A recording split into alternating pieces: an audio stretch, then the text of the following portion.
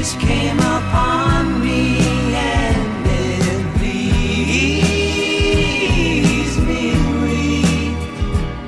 So sleep, silent angel, go to sleep.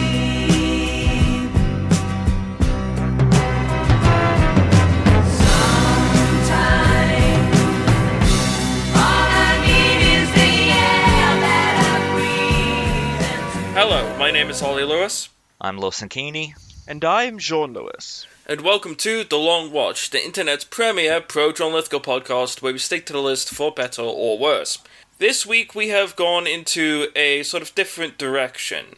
We have done several movies based upon the end of the world in the past, 2012, The Knowing, stuff like that, but this takes kind of a different tack. The end this time around is inevitable.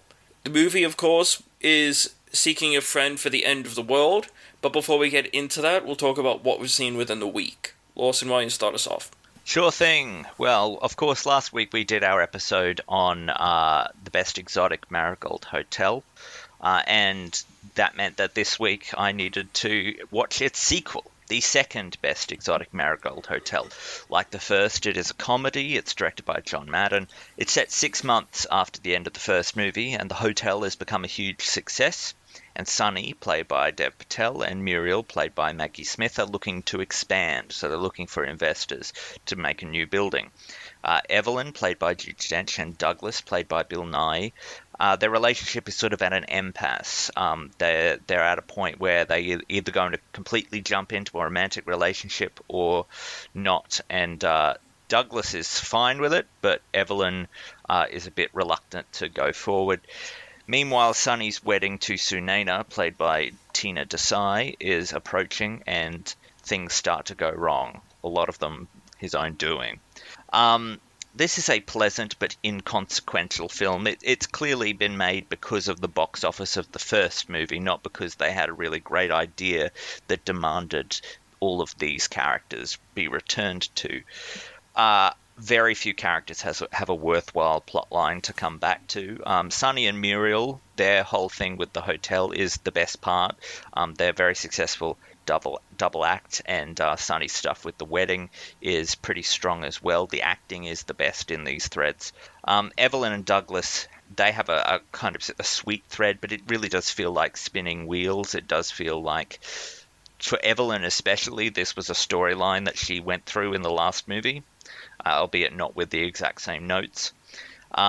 Celia Imrie and Ronald Pickup are just wildly underserved, though. The latter especially. Like, Ronald Pickup just sort of wanders through this movie, like exploring several B-plots from Simpsons episodes. Like, it's it's nuts how little they have for him to do.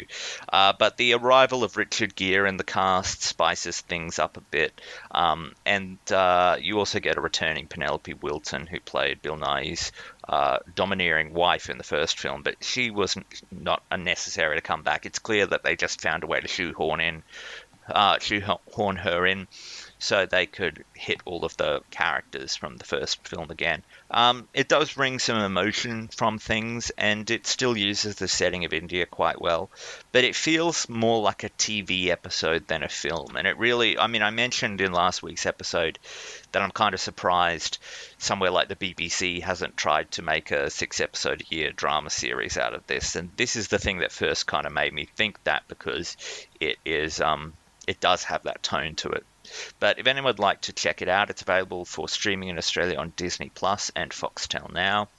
Next, I saw Tales of Vesperia, The First Strike. It is a fantasy anime film directed by Kanta Kamei. It's a prequel to the JRPG Tales of Vesperia, which released for the Xbox 360 way back in the day, and has since been ported to the PlayStation consoles and the Switch and all sorts of things. But Is that one you've played? Yes. It's set in the fantasy world of Turca Lumerays, where essentially there is magic, what most JRPG franchises would call magic, but is here called, or mana, but is still here called air. And not AIR, but AER. And it's sort of a world dominated by wild monsters that have, in the fairly recent past, and like humans have only just beaten them into submission after a fairly large conflict. They're not sentient; they're animals, but a lot of the humans live now in domed cities protected by the Imperial Knights. And the film is set in a smaller country town where two new knight recruits, Yuri, played by Troy Baker, and Flynn, played by Sam Riegel, are assigned, and the monsters there are getting antsy. And there's actually some very a heavy amount of air in the area, more than is usual. And so the knights start to investigate. This is a peculiar marketing tool / prologue to the main game, because it came out after the game. I believe it was originally supposed to come out before, but then it came out a year after because of delays. A year after in Japan, but it didn't get taken to English until 2012. So it was like 4 years later. So it's a very unusual space for it to find itself. Like I said, I have played the game. I remember very little about it, except there was a cool fantasy dog who used a pipe, like not to smoke with, but just to sort of like have it as an aesthetic. I thought you meant like use the pipe to beat people with. No, he's a very dapper dog. Let me try and find there we go. I'm going to send you an image of him. Repeed, his name is. Oh, I appreciate that. But this is serviceable as an introduction to the characters and to the world. It skips a lot. You know, there's I do remember enough of that game to know that there's a lot going on in it. And this movie clearly, you know, wants to reference a lot of that extra stuff, but doesn't have the time to really go in depth. So it does feel like you're just skimming the surface of this story. But also because of its function as a prequel film, it can't be important. It can't be something that has some sort of game-changing effect on the characters that you would then need to know about playing the game. It can't get ahead of itself in that way. And so it does a decent job of contextualizing some of the important characters in that game, but in terms of storyline, it's got very little to offer. There's a lot of hints at bigger ideas. There's cameos from characters in the games. The problem is that it's stuck in Arrested Development. It's place setting for a story in another medium. There are a few heavy moments that kind of surprise. I remember that game being fairly kid-friendly. I would think it's sort of PG rated. I believe maybe M rated if they're really pushing it. But there's actually some fairly like dark stuff here, and there's a bit of blood occasionally, which I was not expecting.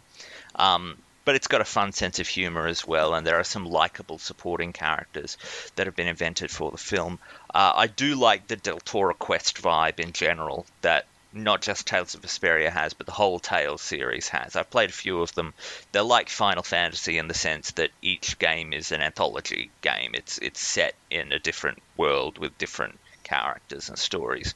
But it's that sort of like cozy fantasy story that that'll like, you know, go to the inn and travel through towns and go and see mysterious monsters in dungeons and things. And I mean, is that a subgenre, cozy fantasy? I mean, there's something very sort of like fairy tale-ish about the structure, I suppose, is what I'm talking about. There's some clunky dubbing, though. It strains to match the mouth movements that the characters are making. And I really don't like it when I want to watch, you know, I'm watching a dubbed movie and they put the literal English translations as the subtitles, but they don't actually have the literal English translations as the audio. They've like localized it, but they've not put the localized dialogue as the subtitles. Because then it's just distracting. You can't use the subtitles for any reason, which I suppose if you're actually deaf is fine because you're not going to notice the difference. But as someone who just likes to have subtitles on, it bothers me. You get some attractive traditional looking animation though. It's decent. I would say though that you don't need to see it if you want to play the game, and you know, those games are pretty good. I would recommend people checking them out. You guys would probably like them better than most JRPGs because they're not turn-based. They're sort of real-time combat, button mashy kind of. So kind of like a Kingdom Hearts sort of thing. Yeah. I mean, I'm fine with turn-based stuff. Like I have said before, I've played a lot of Pokemon. I'm currently playing through Persona 5, and like turn-based is fine by me. I just do like RPGs that are sort of that tactile Kingdom Hearts sort of vibe, so I'd probably dig that. Well, they sort of like when you go up to an enemy, it does that sort of flash thing, and then it cuts away to this like arena, like you would get in a turn-based thing, but you're in full control and it's a button mashy kind of fight. In any case, this movie is available for streaming in Australia on Funimation now, if anyone's interested. I next saw Moonrise Kingdom. It's a coming-of-age dramedy directed by Wes Anderson. It's set in 1965 in the island town of New Penzance. There are some wayward kids, Sam, played by Jared Gilman, and Susie, played by Cara Hayward. Sam is an orphaned Boy Scout, Susie is a troubled local girl, and they become pen pals, and soon enough a crush forms between them, and they decide to run away together. The local police chief, Captain Duffy Sharp, played by Bruce Willis, and Susie's parents, Laura, played by Frances McDormand, and Walt, played by Bill Murray, try to find them. This is a sweet story about kids and adults in crisis. It's more overtly angsty than a lot of Anderson's films, which I think is fitting, given that the leads are these really quite young children, like 12 years old, I think they are. It's handled quite well. It's got a lot of scenes that are given over to this like strange romance between the two leads. Anderson's sort of awkward dialogue and characterization works surprisingly well when it comes to depicting two 12-year-olds who have crushes on each other. There's a running thread of humor re the Great Escape almost, or war, like people trying to get behind enemy lines or through hostile territory. This idea of these, the Boy Scouts as this sort of like Hogan's Heroes type group. The movie gets a lot of mileage out of that, and also a sort of thematic connection of, not to put too fine a point on it, but love is a battlefield. It lets Anderson try his hand at adventure filmmaking in an interesting way. Like, he really commits to it as an adventure story, and that lets him show off in ways I haven't seen him do before. But you've also got this very subtle and dignified subplot with all of the adults, and as opposed to the pathos that's very much on display with the kids, it's much more restrained with what the adult actors are doing, and it's all about relationships there too, but sort of thwarted relationships. People not expressing themselves in the way that these kids are, and it's matched with the A-plot in that way quite well. The performances are uniformly excellent. Gilman and Hayward are both really good child actors. They nail the tone. You've also got a baby-faced Lucas Hedges as one of the other Boy Scouts. But Bruce Willis is the knockout here. Like, he is an unexpectedly strong fit for the Wes Anderson aesthetic, and I think, having seen it, it's a pity that he's only been in one of his movies, and at this point tragically will not be in any more. But he works really, really well as this kind of like hangdog sad sack policeman. And it looks fantastic as well. It looks really filmic, really old school in its aesthetic, and it nails that 1965 sort of production design, costume design. But it's available for streaming in Australia on Paramount Plus, if anyone is interested. I next saw Storage 24, which is a monster movie directed by Johannes Roberts. It follows a recently dumped man named Charlie, played by Noel Clarke, who awkwardly finds his recent ex-girlfriend Shelley, played by Antonia Campbell Hughes, with some friends clearing out a storage, those big storage facilities. I don't know, the walk-in storage things that you can rent out. I don't even know what you call it. They've got one of those that they had their shared stuff in there. They've both storage gone facility. There. Yeah, they've both gone there. I know, but like what the individual things are called. Storage container. Yeah. They both have stuff stored in there, and they've both gone there at the same time, and they both brought friends, and it gets a bit awkward. But then a military plane goes down above the storage facility, crashes in the area, which shorts out all of the electricity and basically locks the whole building from the inside. but something else was in the plane, and it's gotten into the storage facility with them.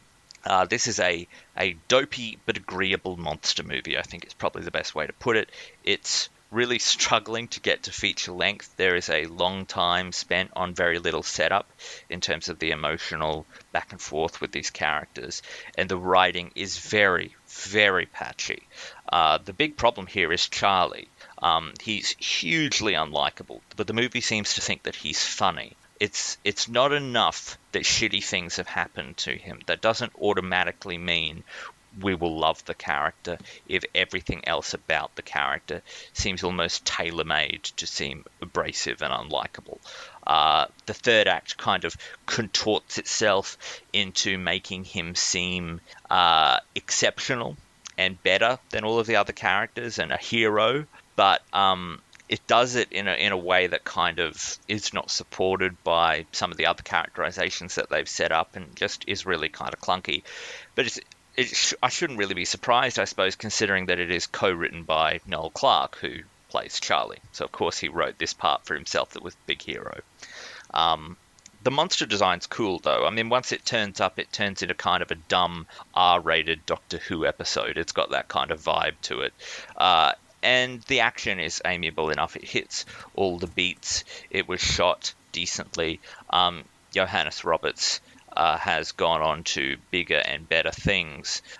He's directed movies that we have talked about on this podcast before, namely the most recent Resident Evil movie and The Strangers Prey at Night, as well as stuff like the 47 Meters Down movies, and I believe he was also a segment on VHS 99.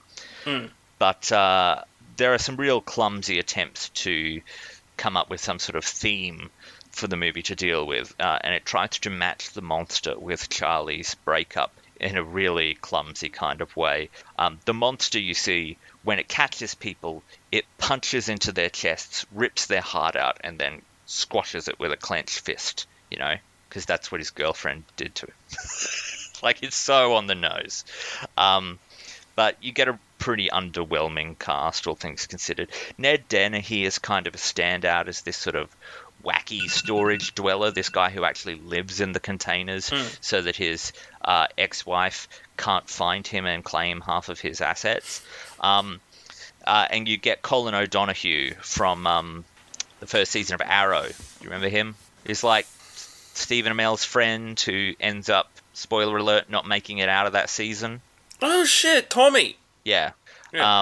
You see him later on in, like, flashbacks and stuff. Yeah. But he's in this too. He finds some believability where he can. He and Dennehy are the best actors in the thing. It's lo-fi, but respectably so. I mean, you give it credit for its ambition, for what it's trying to do with fairly limited assets at its disposal. It, like I said, Doctor Who episode, it looks like one of them too. But not like a modern Doctor Who episode where the BBC really started pumping some... not money into it. Yeah, not like a recent one, not like the Capaldi, Jodie Whittaker era, but more like that very first season after they came back, the 2005 one with Christopher Eccleston, where they had the really rubbery CGI and the sets that were clearly made out of balsa wood on a soundstage somewhere. It's far better at action than drama, but it works. It's fine. Next, I saw the movie Ted. It is a comedy film directed by Seth MacFarlane, and it follows a man named John, played by Mark Wahlberg, who, as a child, made a wish on a shooting star that his teddy bear would come to life. And he did. And now, 20 years later, that bear is just known as Ted, played by Seth MacFarlane. They're kicking tires as stoned roommates, and that's creating tension with John's girlfriend Laurie, played by Mila Kunis, who wants to take the next step in her relationship with John, but Ted is sort of holding him back with his childishness. This is sort of what you'd expect Seth MacFarlane to do with the premise of a talking teddy bear. It's very funny. It navigates the too far line in a much better way than, say, The Dictator did, to talk about something that I've talked about recently. It manages its blend of sort of shock humor and offensive humor much better than The Dictator did. Have you guys seen this movie? Yeah, it would have been a while back. It's a lot of fun. It kind of mirrors 80s family movie aesthetics in some ways. Like, it's sort of this really, you get this very John Williams-esque Walter Murphy score. Like, it's done to parody these it's done to parody that sort of like 80s family movie in a lot of senses. And you even get like the fairy tale-esque voiceover intro provided by Patrick Stewart, who is a Seth MacFarlane alum. He's actually done a lot with Seth MacFarlane. Ted is the strongest creation here. He's the reason to come and see it. It's a really well done piece of visual effects work.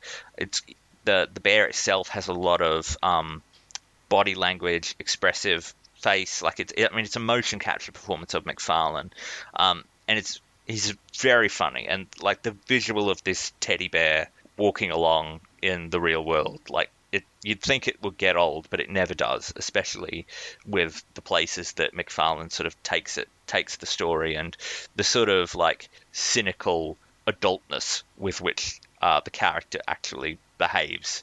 But I love how everyone just sort of accepts this. Like, there's never really any commentary on the fact that this is a walking, talking teddy bear. Like, when he came to life back in the 80s, there was like this media blitz, but then everyone just moved on with their lives. Like, they got over it. They got over it, and now he's just old hat, and no one comments on him. I did enjoy that. But you get some very strong chemistry between the cast. I'm not going to dig into this any more than to just note it, but for some reason I like Mark Wahlberg best in stuff where he's playing an idiot. This is probably the performance I most like him in, frankly.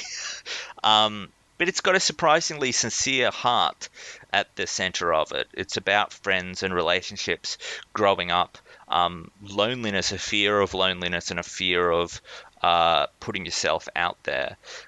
It's not going to win a Pulitzer or anything, but it works for a movie about a talking teddy bear.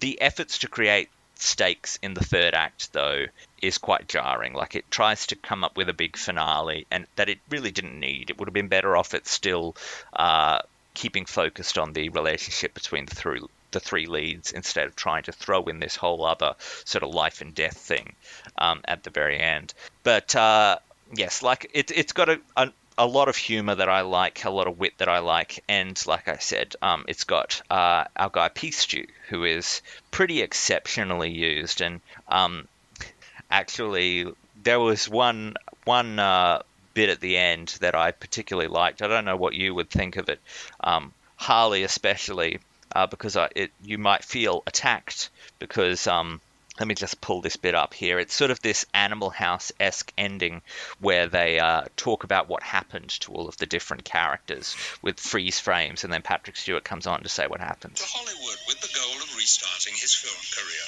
He currently resides in Burbank, where he shares a studio apartment with his roommate, Brandon Routh.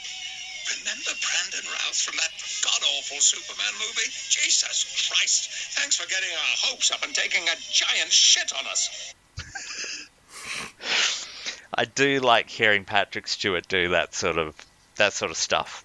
I do have to say, Superman Returns, I don't put that on Ralph. That's not his fault. But the film is available for streaming in Australia on Binge, Foxtel Now, Paramount Plus, and Stan, if anyone is interested. Lastly, this week I saw the sequel, Ted 2, also directed by MacFarlane. Ted is now married to his girlfriend from the first movie, Tammy Lynn, played by Jessica Barth, and they want to adopt a child, since Ted is a talking teddy bear and cannot have children biologically. But when they try and do this, they run up into the fact that the government technically doesn't consider him to be a person, but instead an object, and so he can't legally adopt a child. How could he be legally married?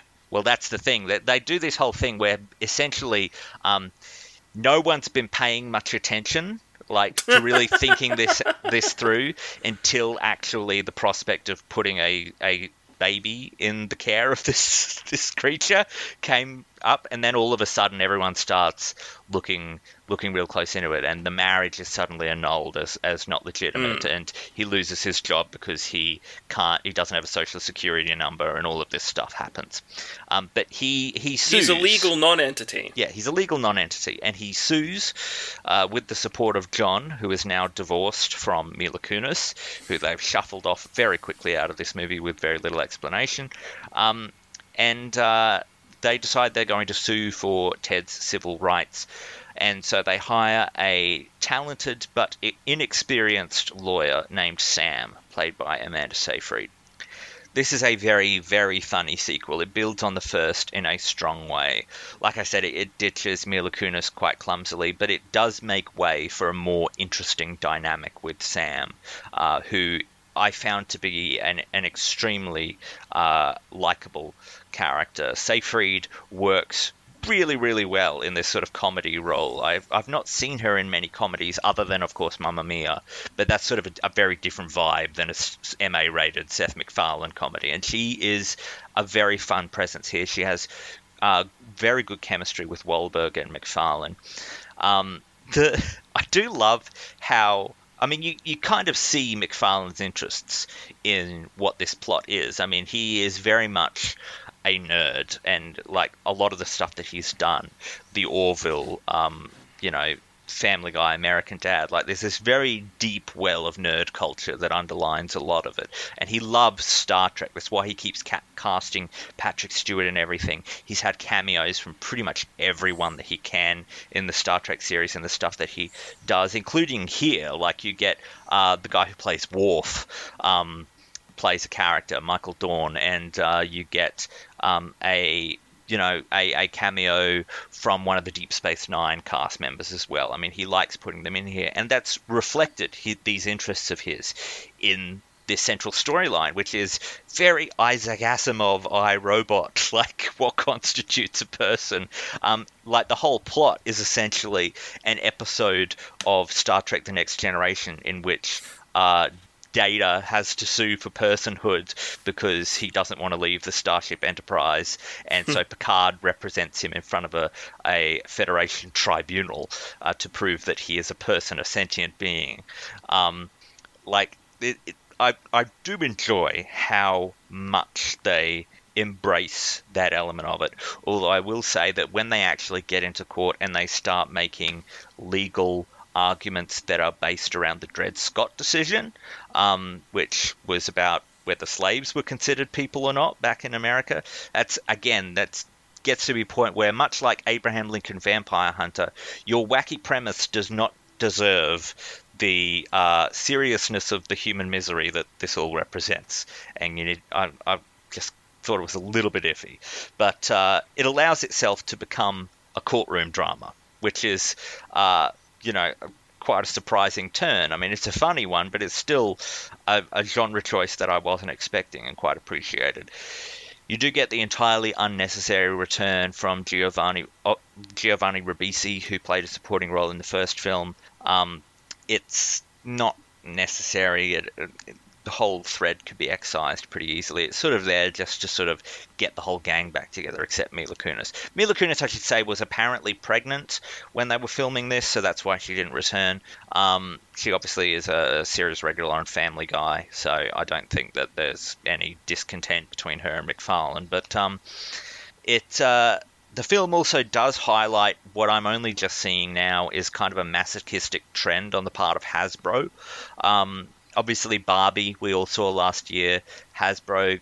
That wasn't Hasbro, though, was it? That was Mattel. Right. Never mind then. Hasbro and Mattel are both masochistic then, because you've got this kind of subplot in which John Carroll Lynch plays a Hasbro executive who wants to capture Ted and dissect him to find out what makes him sentient, so that he can make a whole line of these talking teddy bears that he can give to every children in the world and make lots of money. But it does repeat a few too many jokes from the first movie, but it gets by, and I would say on the whole wackier sense of humor and the good chemistry and the good humor of its lead actors. But if you would like to check this out for yourself, it is available for streaming in Australia on Binge, Foxtel Now, Paramount Plus, and Stan. And that is me done for the week. What about you guys? So for us, we've kind of had a pretty normal week. The first thing we have to talk about is a movie. It is called Kids vs. Aliens from last year. It is a Shudder original based on one of the segments from one of the earlier VHS movies. All Gary, played by Dominic Marish, wants is to make awesome movies at his home with his best buds, Miles, played by Ben Tector, played by Ben Tector, and Jack, played by Asher Grayson. All his older sister Samantha wants to do is grow up and hang out with the cool kids. She is played by Phoebe Rex. But when their parents head out of town one Halloween weekend, an all-time rager of a teen house party is conducted by... just one moment, sorry. Billy, played by Callum MacDonald and his friends. This, however, turns to terror when aliens attack. This forces Samantha to gear up and not only defend herself from the invaders, save her brother and his friends from a fate worse than death, but also save her brother and his friends from a fate worse than death, being melted to a viscous goo that powers alien spaceships. I will let John say his short piece about Kids vs. Aliens. What I liked about this was its use of its budget and its style. There's a lot of style here. It's very much taking inspiration from 80s and 90s teen films and from movies that people would make in their backyards, which becomes a part of the plot within this movie. And I appreciate that all of this movie is all of these interests that the director had with the people that he grew up with. He's filmed this movie partially in his parents' house, the house he grew up in. So it's really interesting to see this guy go back to basics and make this story about sibling rivalry, but also the love and affection between siblings. And that's really interesting. The aliens look creepy as hell. They look gooey as hell when they need to. There's a particular death in this movie which is just so well done. Watching the behind the scenes stuff, they had to swap out actors, and because they only had so much time to do it, they had to get this stuff the first goes, and it just shows the dedication of the performers. I do have to give major props to who I think put in the best performance in the movie, which, geez, give me one moment, which was Phoebe Rex, who plays who I would say is the main character, who plays Samantha, the older sister of the main kid. Her character has the most to do, and as a performer she's got the most to do, because she is reckoning with wanting to be still part of her brother's friend group, and still wanting to, herself. Be involved and be herself, but she's trying to find where she fits in to this other group of teenagers who have arrived. So she gets the most to do there, and she really throws herself into the stunts that she has to do as well. She has to do some wrestling maneuvers, she has to do some sword fighting, a lot of running, diving, and she really does throw everything into it. And we recognized her from the TV show From, where she showed up in a rather small part, but a very, very noticeable, very well acted part. So I was happy to see her in another thing. I think she should be looked at and sort of brought up to more featured roles in TV. And because this was a strong performance, but her performance, however short it was From, was gut-wrenching. Yeah. So she's one that I'll be keeping my eyes on in terms of where she's going to go from here. But I'll also keep an eye on Jason Eisner, the director, because he makes a lot out of the budget, and it's got all of these things that he loves. And at moments when it's sort of the plot falls apart, you can always look at it as, good on ya. You've put this movie together. It's definitely a passion project, and it just exudes that just enjoyment of the craft. So I have to say I had a pretty good time with Kids vs. Aliens. My mistake, it wasn't from 2023, it was from 2022. When it went to sort of like the festival circuit, it went on to Shudder during 2023. so I'm not entirely certain how to list that. Eisner in the past has done several projects. For the episode description, we usually just go with what's on IMDb. Yeah. Eisner did Hobo with a Shotgun, both the short and the actual film. He did Treevenge. He did one of the segments in ABCs of Death, and obviously he has his segment from VHS 2, essentially. So Eisner has a lot of really interesting work in the sort of short film space. Some things that are somewhat iconic, but this feels like a very dedicated passion project. This feels like the kind of project he's been working towards his whole life. It has elements from all throughout his childhood. It's got the pro wrestling inspiration. It's got the inspiration from old cartoons and old toys that you'd find all over the place. All the He-Man toys. You know, back in the 90s when almost every toy manufacturer had some sort of goo volcano? You know remember how big goo was? Vaguely. Goo and slime. Goo and slime was for, like, Nickelodeon had the whole sliming thing, and goo and disgusting stuff like that was part of a young child's life back then. And it's interesting because when you look at the toys that were meant for little girls, they're all this, like, pleasant stuff, unicorns, rainbows. What have boys got? Skateboards and toxic waste. Like, that's the stuff our things are themed off of. So a lot of that is a visual inspiration for this. Yep. And I love the practical stunts they do. All of the aliens are people in suits and costumes. And I really loved seeing the attention to detail on their movement. The stunt work here is just fantastic. Not just from our lead actor here, but from all of the stunt crew playing the aliens.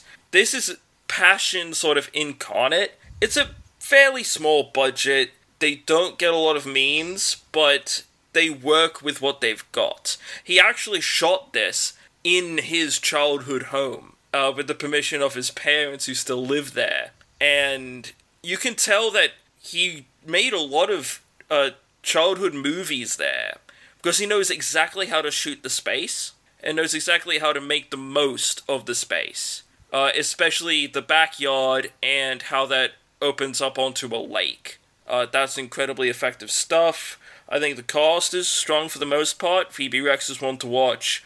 Callum McDonald plays this really, like, abusive guy, and he's really dedicated to the role, which a less talented actor would have just not been able to do properly, I don't think, because he's legitimately threatening at parts. A lot of the kid actors are just fine.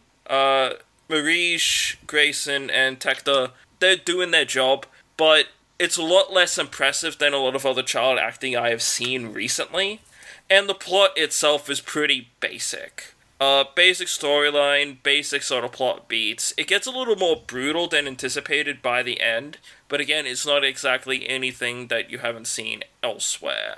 I love the effort put in with the practical effects, the stunts, how the movie looks, its use of color is really fantastic. But it was really nice to also see the behind-the-scenes footage for the creation of this movie, because everyone was just having a blast.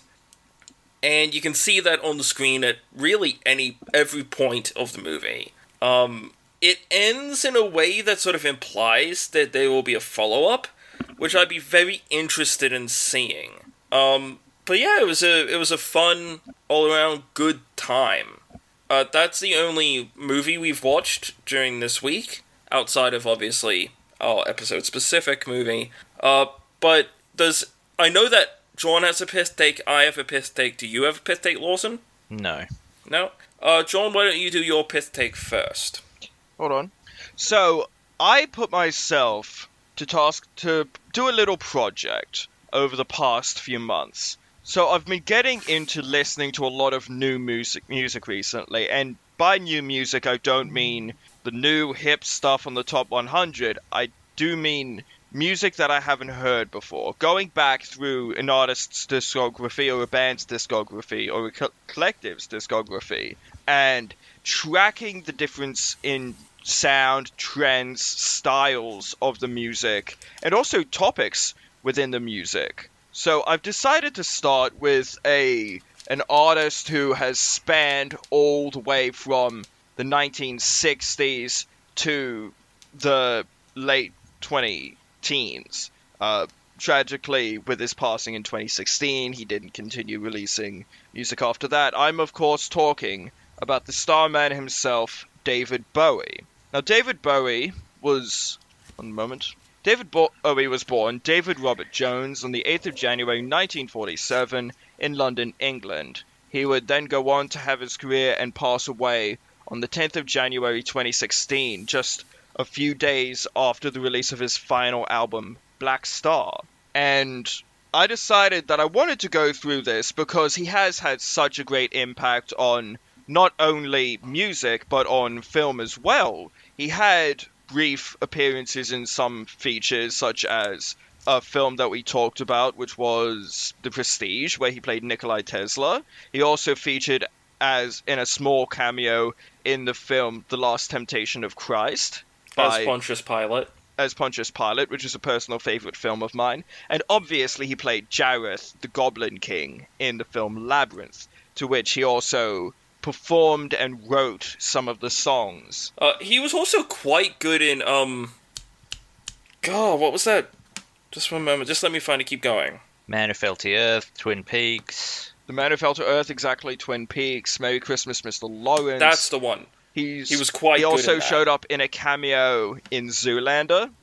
So I did want to go and do this chronologically. So over the past few months, I've gone through from his first album to his last and just listened to the studio tracks, not any of the stuff that is added on in re-releases. I wanted to just do this as people would have heard it from his first to his last. So I went all the way from his self-titled album David Bowie, all the way to, as I said earlier, the album Black Star. And as I was listening, because I have Apple Music, I went through and I favorited every song from both his time as solo artist David Bowie and his time as part of the alternate rock band Tin Machine during the 90s. And I've favorited every song that I would listen to again or would recommend to people. So I will go through Just one moment. I will go through the name of the album, the year that album came out, and I will also go through the number of songs on those albums which I favorited. Speaking about some of the big ones that I would personally recommend genuinely to you guys. So from his first album, titled David Bowie, this was back when he was very much in the 1967 folk rock scene. There were 4 songs that I would greatly recommend. There were 4 songs that I favorited from this particular album. The second album he released was Space Oddity, released in 1969, and this features the titular song Space Oddity, which obviously is a classic, and we're already familiar with. What can I say about that hasn't been said already? But there is also a song on there called Signet Committee, which is quite interesting and speaks about how he joined groups and sort of communes that just sort of fed off him like vampires. And this is him really talking about that. Also, of note from that first album, he had a spoken word song, which was quite interesting. Just give me a moment. Which was called... Just one second. Okay, Please, Mr. Gravedigger. It was called Please, Mr. Gravedigger, which is a quite interesting sort of soundscape. His third album was The Man Who Sold the World. This was released in 1970. It had 5 songs that I pointed at as songs that I would recommend to people. The big one from that one is obviously the song The Man Who Sold the World, which would grow to greater prominence when Nirvana would cover it for their MTV Unplugged set. It's a really good song, and he would continue to iterate on this song in tours he would go on in the 90s, adding a bit more of an electronic feel to it. It then goes to the album Hunky Dory, which was released in 1971, which had 8 songs, that were of note, including the song Life on Mars, which features Rick Wakeman on piano, and it is a very strong song, and it's showing that he's grown over the course of these albums. His next album would be The Rise and Fall of Ziggy Stardust and the Spiders from Mars, released in 1972, and this has, again, 8 songs of particular note. Songs including 5 Years, Moon Age Daydream, Starman, Ziggy Stardust, Suffragette City, and Rock and Roll Suicide. Aladdin Sane would be his next album. This was released in 1973, with, I think, the main song out of this being the song itself, Aladdin Sane. He would pair up with keyboard player and pianist Mike Gershon, and they would do really interesting freeform jazz compositions, including adding jazz piano onto seemingly really ordinary compositions. Pinups would be his next album. This is a cover album with only one cover of note. This was released in 1973 alongside Aladdin Sane. And really, the only thing of note is a cover of the Pink Floyd song See Emily Play. Diamond Dogs would be released in 1974, the year later, with 7 songs of note. This grew from a concept that he was building about a musical around the album 1984, with 1984 being one of the songs of note here. Young Americans would be his next album in 1975, with 4 songs of note. He was getting into a more Blue Eyes Soul kind of vibe in terms of his music. But this would change very starkly with the release of Station to Station in 1976, with his creation of the persona the Thin White Duke.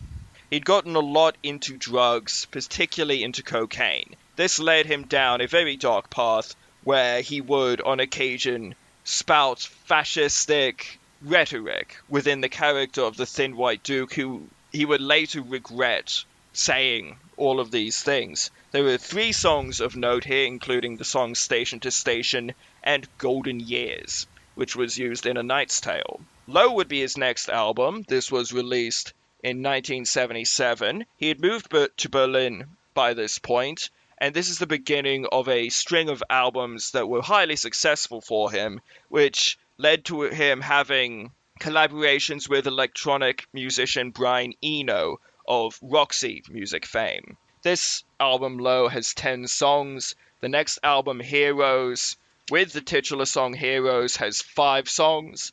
And just reiterating to those who cannot remember when I started this entire segment, these are the number of songs that I favorited and would go back and listen to. The next album was Lodger. This was released in 1979 with 8 songs. Scary Monsters and Super Creeps, his 12th album, would release in 1980 with 5 songs of note. His 13th album, Let's Dance, has 5 songs of note for me, including the song Modern Love, the song China Girl, and the song, obviously, Let's Dance, Modern Love being a personal favorite of mine. His next album would be the very contentious album Tonight, released in 1984. David Bowie would later call this era his Phil Collins era, and it's an era of his career that he didn't quite like. He didn't feel like he had much control over the music he was performing. Although I did find a silver lining in this, with 6 songs of note, including a pretty spectacular cover of God Only Knows by the Beach Boys. Never Let Me Down was his next release, another one that he, at later points, didn't appreciate, though I found 6 songs, much like Tonight, that I appreciated, including the song Glass Spider and the song Time Will Crawl. This album would, at a later date in 2018, have a remix released, which has the same number of interesting songs. Black Tie, White Noise would be his next release in 1993. This had 7 songs on it. This album with the most favorites from me was actually a soundtrack that he had made called The Buddha of Suburbia, with 9 songs of particular note, including some instrumental tracks. Outside would be his next release. This was in 1995. And this is a concept album that I will not go into. It's not particularly well explored. It was meant to be the first of 3 albums that he would go on to produce, which he never did. but you're starting to see more of a 90s rock, Nine Inch Nails vibe enter David Bowie's music here. There were 8 songs of note here, though with some of the spoken word interstitial songs I didn't find much to attach to. I found a lot to attach to with his next album, Earthling, released in 1997, with 7 songs of note. And a lot of what I like about David Bowie is here. Apocalyptic lyrics. Lyrics about paranoia, about finding a way to get through it. With particular songs such as Letters, The Battle of Britain, and Little Wonders being particular favorites of mine. I really enjoyed the fact this had a kind of Aphex Twin vibe to some of the instrumentals. An album that I kind of vibed with less, though I still found some glimmers in, is his 20th album, Hours. This was released in 1999. He's starting to fall off in terms of releasing an album every year or so. I am hurrying as fast as I can, Harley. This had 7 songs of note, but nothing that really jumps out in my memory. His next album, Heathens, even less so, in 1999 was 3 songs. In 2002 was 3 songs. Reality, his next album after that, released in 2003, would be much more successful, with songs numbering 6 that I greatly appreciated, including Bring Me the Disco King, which is a very sort of spacey, ambient piano jazz piece of work, which I greatly appreciated. The Next Day was his next album. This was his second last official release while he was still alive. This was in 2013, with 5 songs of note, including the song Valentine's Day, which goes through the thoughts of a school shooter. In typical David Bowie fashion, it's quite interesting. His next album, within the chronology of terms of his recording, was this album Toy. This was an effort to revitalize certain aspects of his songwriting career. He's going back, he's re-recording songs he had written previously. There are 5 songs here of note, including London Boys, songs like Shadow Man, Hole in the Ground, Silly Boy Blue, and Toy, parentheses, Your Turn to Drive. And obviously his final work would be the album Black Star, with 5 songs of note, including the titular Black Star, the song Lazarus, 'Tis a Pity She's a Whore, and the song I Can't Give It All Away. This is not including his time in the alternate rock band Tin Machine, which I won't get into because I didn't enjoy it as much as his normal career. Obviously, his songs in Labyrinth are all fantastic, including Magic Dance. Overall, 160 songs were favorited on my Apple Music. 154 for David Bowie's solo, and 8 from his time as part of Tin Machine. This was really interesting because I got to see not only his growth as an artist, but the way that styles have changed and the way that the releases of albums have changed. I didn't go into, again, as I said, B-sides, into live albums. Although the parts of live albums that I did listen to, there is a much more tangible energy than the studio performances, and that's something that I greatly appreciate in a performance. My next project in terms of this, which I will write out far more succinctly, is the... Lawson, what's your opinion on David Bowie? I like David Bowie a lot. I think that he was a very good singer, songwriter. Some of the more, the Thin Tall Man or Thin Pale Thin White Dude. Yeah, some of that stuff, and it's not just the problematic fascist nonsense that he indulged in with that, but just the general theatricality of that persona for a celebrity is something I kind of always roll my eyes at. But it's not your thing. No. Yeah, but at the same time, he was heavily into drugs at the time. Yeah. Which isn't an excuse, but it. No, I just mean in terms of obviously not the same thing, but Lady Gaga when she was in her meat dress wearing phase, I was kind of like, yeah, all right, okay. The persona should begin and end on stage. It shouldn't bleed into anything else. I'm not drawing a connection between the Thin White Duke and Lady Gaga, but of course, what I'm saying is that just that kind of ta-da kind of thing. Always, yeah. Under Pressure though. tiring. Under Pressure though is probably my favorite song. Yeah, Full stop. it wasn't released on any of David Bowie's albums. It was released instead on the album Hot Space by Queen because it was written with them. Also potentially the name of my memoir, Under Pressure.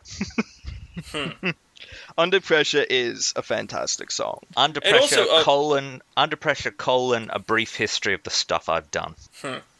What did you think about Bowie's acting career?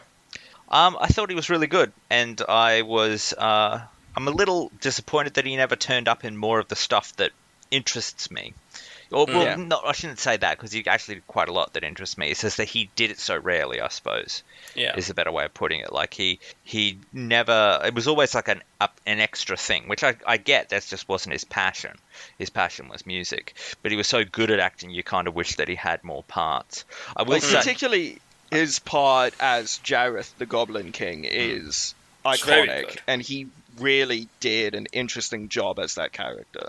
I will say that it was like absolute genius. If you can't get David Bowie because David Bowie has passed away, if you need to recast a character of his, as they had to do with The Man Who Fell to Earth limited series sequel, Bill Nye playing David Bowie, playing this character, is pretty exceptional for that sort of like general, I mean, he was pretty much doing, there was a fair bit of Bowie in his Love Actually character, so I can, And obviously in the musical that they did for The Man Who Fell to Earth, titled Lazarus, I believe, what was the name of the guy they had playing the main character? Michael C. Hall, Okay. who people would know as Dexter. His Yeah, singing voice weird is choice. actually quite good. I don't know if I see the Bowie in that, but it might just be a different He's got a good interpretation of voice, the but character. he's got a good voice, but yeah, it's strange choice. Well, he's not playing Bowie. He's playing the same character in a different adaptation, but with Yeah. David Bowie songs.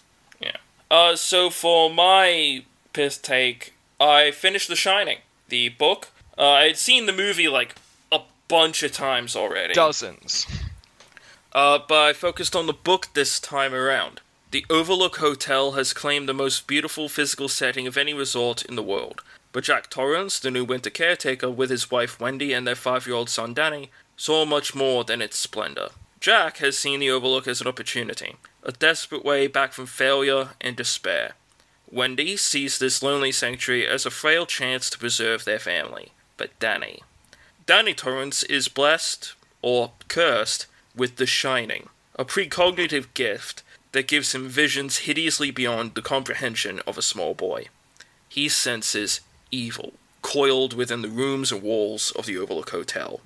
It is waiting for him. The Overlook, for most people, is quiet.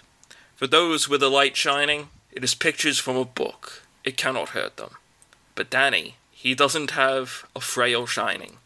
He shines bright, and the Overlook is awake.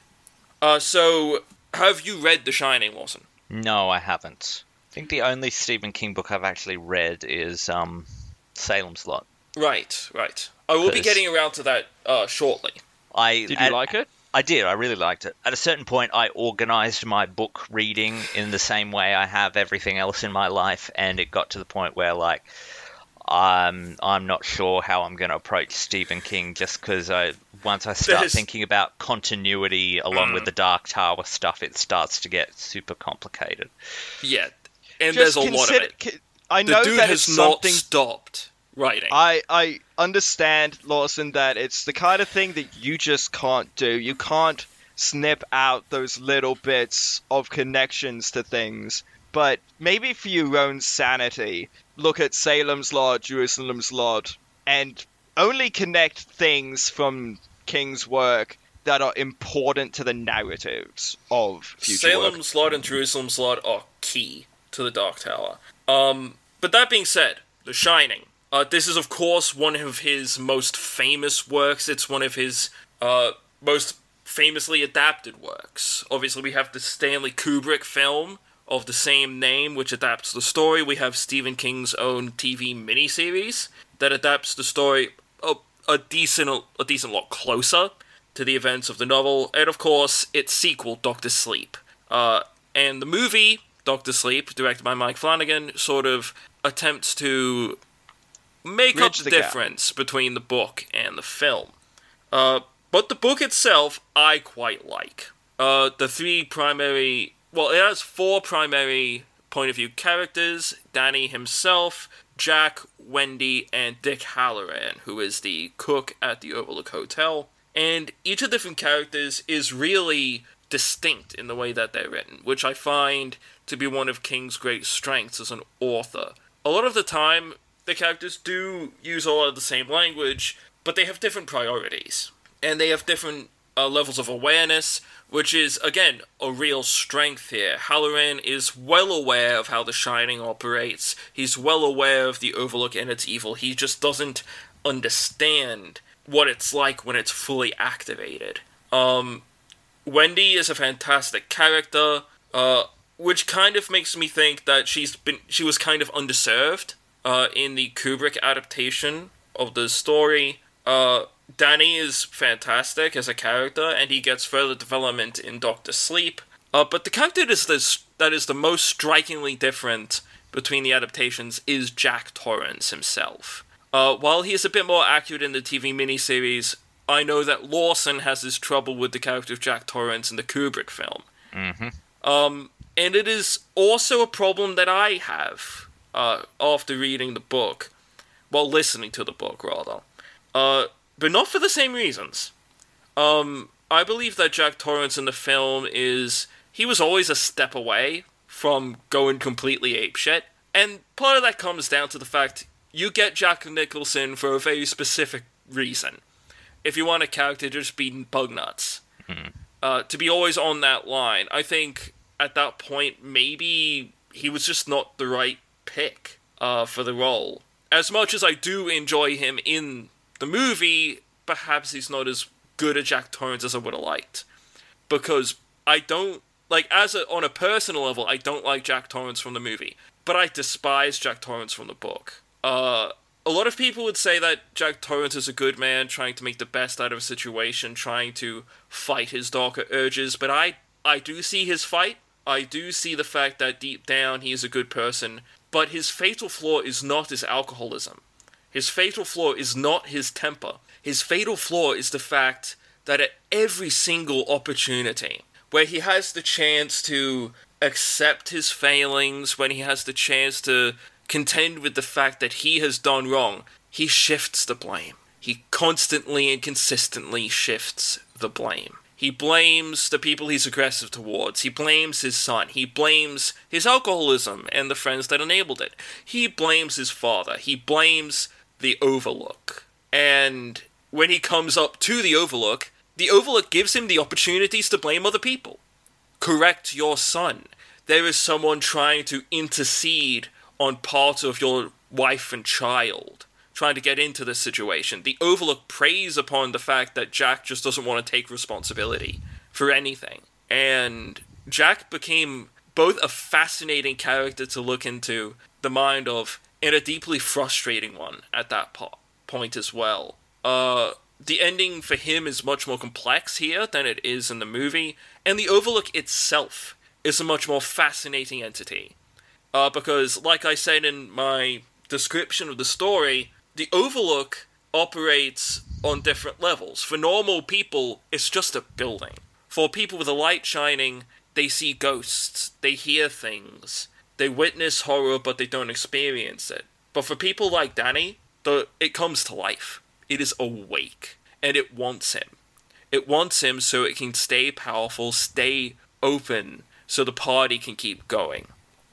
And we get a better view on a lot of the different entities that reside within the Overlook. Charles Grady, the owner of the Overlook, who we hear quite a bit about.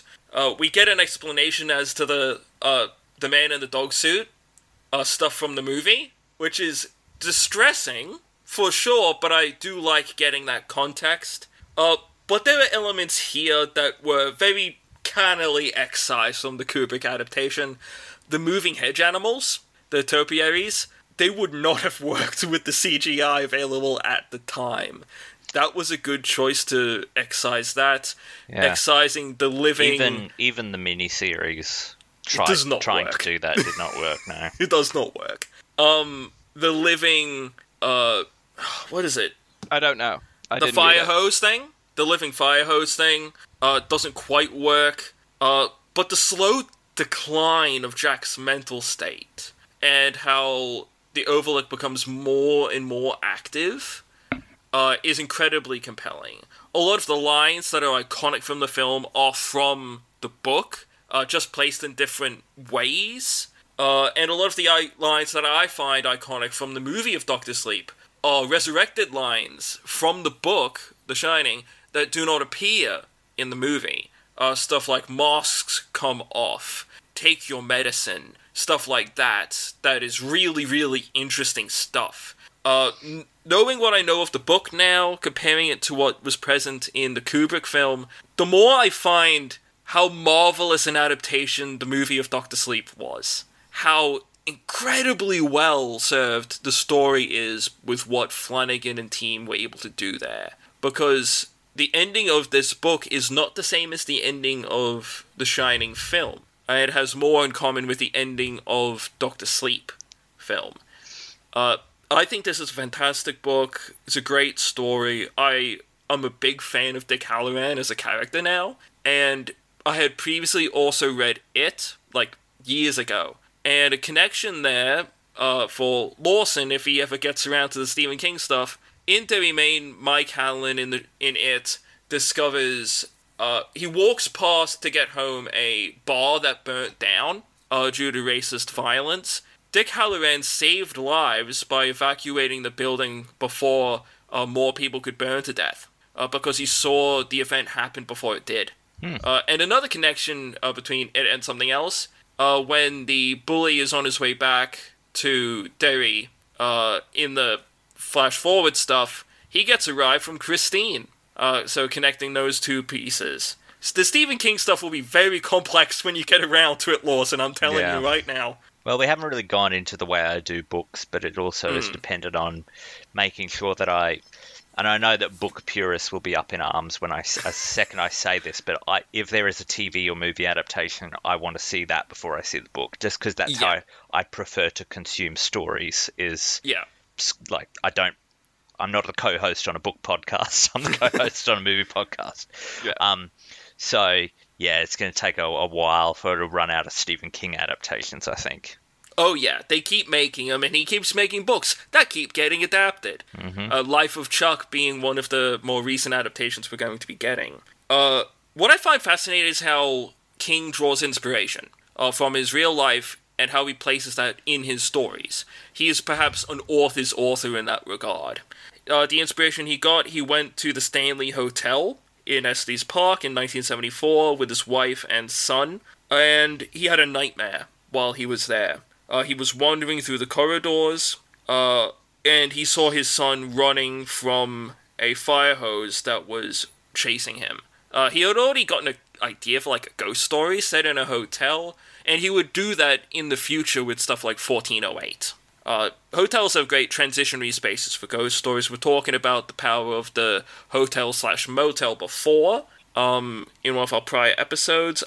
This is just a great story. I would recommend anyone who's a fan of the movie consume the book. It just gives you more context to the Overlook and a better ending, I find. And also, I would highly recommend the movie Dr. Sleep, because that's just a fantastic movie all around. So that is what we've seen within the week. Now we'll play for you the trailer to Seeking a Friend for the End of the World. The final mission to save mankind has failed. The 70-mile-wide asteroid known as Matilda is set to collide with Earth in exactly 3 weeks' time, and we'll be bringing you our countdown to the end of days, along with all your classic rock favorites. So feel free to wear your casual Friday clothing pretty much any day of the week. And if anyone wants to be CFO. Anyone? So, what are you doing with the rest of your life? Catching up on some me time, find God, maybe move around some chairs. Maybe I'll run into you on orgy or something. That sounds nice. Listen, Elsa, you don't have to come next week or ever if you don't want to. It's okay. You fighting me? There's just no need. Forget it. See you next week, Mr. Dutch. I regret my entire life. Okay. Okay. Bye. Bye now. We should set up Dodge with Karen, don't you think? It's everything I never wore. The sky is falling. I've been with a different girl every day. They don't care about diseases. Are you gonna call them back? Or are you related, you know? No, I don't. I don't. You don't? Hello? You okay? No! I'm never gonna see my family again. Would you like to come in? I won't steal anything if you don't kill me. Agreed. Who's the girl? She the one that got away? Well, they all got away, but she was the first, yeah. Let's go find her. We need to go, right now. If you drive me to where I need to go, I can get you to your family.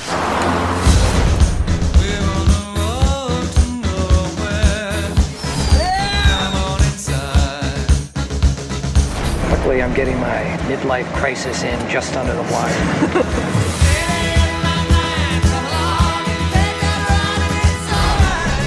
Hi, welcome to Frenzies, where everyone's your friend. I can't believe you guys are still open. And do you know what? It's his birthday today. Why didn't you tell me that? Happy birthday! Oh, God. Yeah, we should go. We should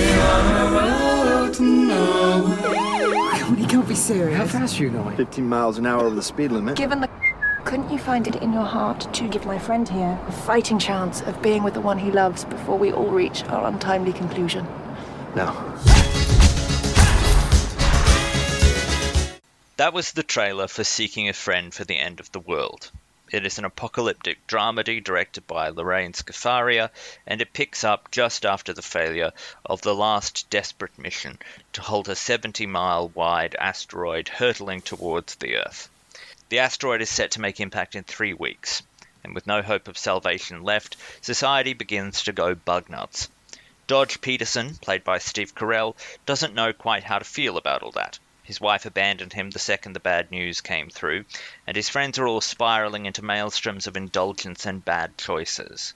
Dodge himself just feels sad and lonely, disassociated from the chaos around, and still, for some reason, going to work every day. When he's at his lowest ebb, he meets Penny, played by Keira Knightley, a bubbly British expat in his apartment building, who's devastated at the fact that she's missed the last plane back to England, scuttling any hopes of ever seeing her family again. The pair quickly bond, with Dodge drawn to Penny by her vivaciousness, and she to him by his gentle nature and dry wit.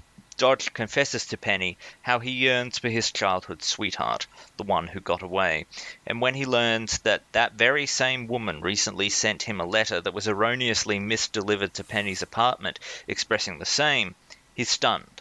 When their apartment building is ransacked in a riot, the pair escape in Penny's car, and Dodge makes her a deal. Drive him cross-country to find his long-lost love, and he'll use an old connection of his to get her back to England before doomsday on a private plane. As the days go by and mankind slouches toward oblivion, the unlikely duo navigate a civilization fracturing at an exponential rate, the eccentricities of strangers coping with this impending doom themselves, and their own increasingly complicated feelings for each other.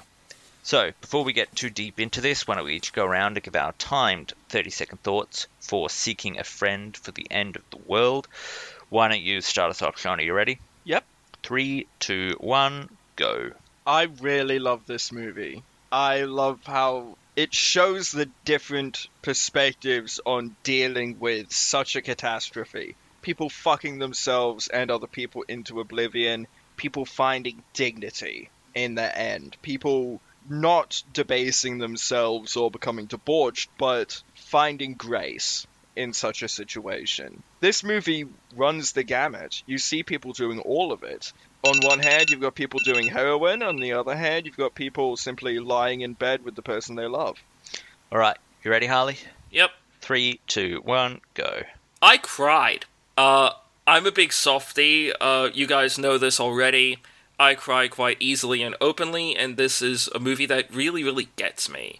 It is about that dignity that John was talking about. It is about finding, a way to hold on to yourself in the face of calamity. The bits that get me the most about are the people who are still going about their daily lives, doing the mundane stuff like going to their job, or mowing their lawn, or just being with the people that they love. And that's really powerful stuff to me.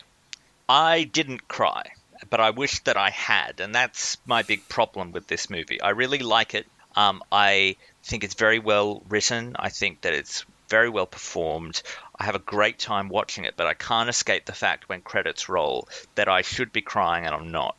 That this movie doesn't quite work itself up to the emotional weight that I need it to. And I think that comes from a seeming reluctance to go as dark as I wish that it went. So yeah, I was actually kind of struck watching this movie how similar it is to something like Don't Look Up in terms of structure, and indeed in terms of ending. But what even the sort of general vibes, like not just the way it's shot, but the fact that it is comedy. It is Don't Look finding Up is humor. much more caustic than this is. Of course. But it's also like trying to find hope within such a context. And even the sort of music has that same kind of ambient vibe to it. Well, what the difference comes down to is perspective. In Don't Look Up, we're getting the perspective of the people who are warning about the asteroid's impending arrival. We get all the political discussion around that, and the fame that these people deal with and stuff. I really do like Don't Look Up, don't get me wrong. But there's something so special about when the movie starts, it is with the simple radio broadcast. Well, a lost plan to divert the asteroid? That didn't work. I guess just stay on the line for updates and... It's kind... Go for it, guys. Did they try to divert the asteroid in Don't Look Up? Or did it just, all of the money get funneled into... They tried to divert it, but then it was... But then the mission was cancelled because the Mark Zuckerberg allegory, or the Tim Cook allegory, realized there was expensive minerals on the asteroid. Yeah. But like, so in fact, this movie, Seeking a Friend for the End of the World, is actually a little bit more hopeful about people. Oh yeah, not and by much, look, but it is. Oh, I think by much. I think that there's nothing. No one gets nearly as terrible in Seeking a Friend for the End of the World as they do in Don't Look Up. And that's kind of part of my problem with it. I hesitate to say it's a problem with it because it makes me feel like I'm saying it's a bad movie. It's not. It's a very good movie and I like it a lot. I find myself in this very peculiar position where I feel like it's a movie I really like. It's a movie that I think is really strong, but I, on paper and in practice, kind of disagree with almost every thematic choice that it makes. And that's a strange place to find. I can't quite square that in my head. You prefer your coffee without milk. You've got less hope in humanity than this movie does. Well, I don't even think that, because I think that there's a way to do it. I feel like every time, or most of the time, that this movie has the opportunity to really depict what it's talking about and the feelings that it's talking about too, it kind of blunts it a little bit. I feel like there's part of it that is really like, this is meant to be a broad release comedy movie by Sony, who's going to put it in theaters all over the world, and it stars two movie stars, and they want people like, it's not On the Beach. You know, it doesn't have to be On the Beach, but like I feel gone too far in the other direction, where I feel like you can spice the sadness with comedy, but I just wish there was more sadness. And I think part of it is, and again, please jump in, because I feel like the more I talk about this, the more I'm going to lead this conversation down a negative path, and I don't want to. I do see where you're coming from. I just found that refusal to go a more cynical route helped preserve the movie's dignity and the dignity of what it's trying to say about people. Obviously, we know that if we all found out there were 21 days left, we would not be a dignified species. I don't even need to see people going insane and like killing each other and everything, but the sort of that there is no darkness to any of it. Well, really, hiring someone to kill you and as an assisted suicide's pretty dark. Well, yeah, but even then, it is kind of... It's done in the wackiest way they can manage it. You know what I mean? Like, it's done with, like, he thinks that Carell is the hitman and he's not the hitman, and then the hitman's actually parked in front. But, like, why would he also pick up these two people if he doesn't want to know where it's coming from and he thinks that one of them's the hitman? I mean, I don't know. There was parts of it that... they are vignettes, right? Like, a lot of this is vignettes, and, like... I think it's a great premise, that sort of road trip, apocalyptic road trip with these vignettes that you see all of this stuff. But I felt like too many of the vignettes were skits, whereas I would have liked a little... I don't know. I do get what you're saying. We've talked I could have done without horny TJ Miller. Yeah. Could have done without but that's that, more personally. a TJ Miller thing than anything else. Yeah. You know, we've talked about it before, but Scrubs and... Yeah. The How to Save a Life sequence, which you've said to me... It's iconic. Yeah. You've said to me, particularly Harley, that that's something that, you know, really hit you. Well, that song and itself I never even watched Scrubs. But that's a scene that is in a comedy show and is in a episode that is, you know, very funny and really... does all its wacky humor the way it normally does, but when it gets to that moment, it just stops and plays it straight.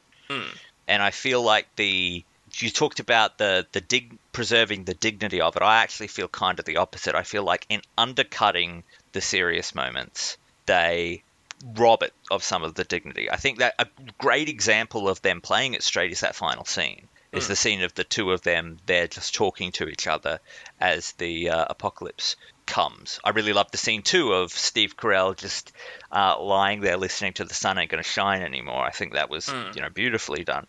Those scenes where they really... I do think it's like the moment they get to Olivia's parents' house onwards, it just plays it straight. It does. And that's when I was starting to get like really emotional and stuff. They go to Dodge's father's place, and the conversation that Dodge has with his dad is, I think, exceptionally well done. Yeah, and it's interesting. And again, I hope that over the course of this conversation, I find a way to put this all in perspective for myself and understand my reaction even now. But like, spoiler alert, my favorite scene when we get to the end here is going to be that final scene. It's going to be the two of them, you know, talking to each other as the world ends. But I strongly disagree with the movie's decision to have her come back. That's my favorite scene. I wish it didn't exist. I get what you're wish that saying, he had died alone. But I disagree. I just disagree. Because that's not what I'm looking for this. What I'm looking for this is to have him not be alone. It's to realize that it's what the title is. Seeking a friend for the end of the world. For him, he's been living his life alone. Let's be perfectly frank. Let me pose a question that I think will be good to talk about. Do you guys think that the movie justifies choosing to make such a big age gap between its main characters? Do you think that the movie actually uses that enough to justify the fact that is playing into a very old, very sort of tropey Hollywood thing of middle-aged men and women that could be their daughter? Well, I don't think it's a problem for the movie, and also I don't think it's all that necessary for the movie. You know what I mean? Really like, it doesn't harm it doesn't help it. But like, when you're sitting and you're casting, why? I mean, let's be honest here. They probably started with Steve Carell. Yeah. Like, Steve Carell there's more of the obvious fit for this movie than Keira Knightley is. So you have an option then once you've got Steve Carell, which is to cast a woman in her 40s.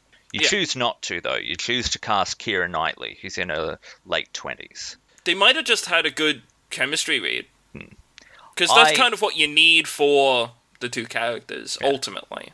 I actually think that it creates a kind of strange or skewed perspective that the movie never quite embraces enough. I think there's two versions of the movie. There's one that really leans into the age gap, that he is an older man and she's a younger woman, and they have different perspectives on what's happening as a result, and that's sort of part of how their relationship comes about. I think that this version of the movie that we've got is trying to do that. I don't think it does it hugely successfully because they never really comment on it that much. The other version is you have Keira Knightley and you cast someone a lot younger than Steve Carell. You cast, I don't know, John Krasinski, and instead of it being that his wife left him, you make it that he's kind of a wallflower, that he's never lived life in the first place, and that this is, you know, the story of his last days with this woman. And I think that both of those versions are movies that can be really good and really effective and powerful in how they tackle those ideas. But I feel like we've got this like weird kind of limbo-ish version there where it's made this choice in casting, but it's never actually done anything with that choice. No, I see where you're coming from. I don't think it harms it really. No. Considering I think they have fantastic chemistry, Knightley and Carell. They work together very, very well. And I think the chemistry is what's most important at the end of the day for the characters. Because you don't buy it otherwise. You know what I mean? They're such different people at the end of the day. And we got like a pretty good cast here. Carell and Knightley are great. We have a couple of one-scene wonders. Melanie Linsky, Patton Oswalt, in that sequence where Dodge is at the party with his friends. You get Adam Brody as Knightley's... Melanie Linsky also in Don't Look Up. Yes, exactly. Connie Britton, Rob Corddry. Just let me find it. Amy Schumer's there for a bit.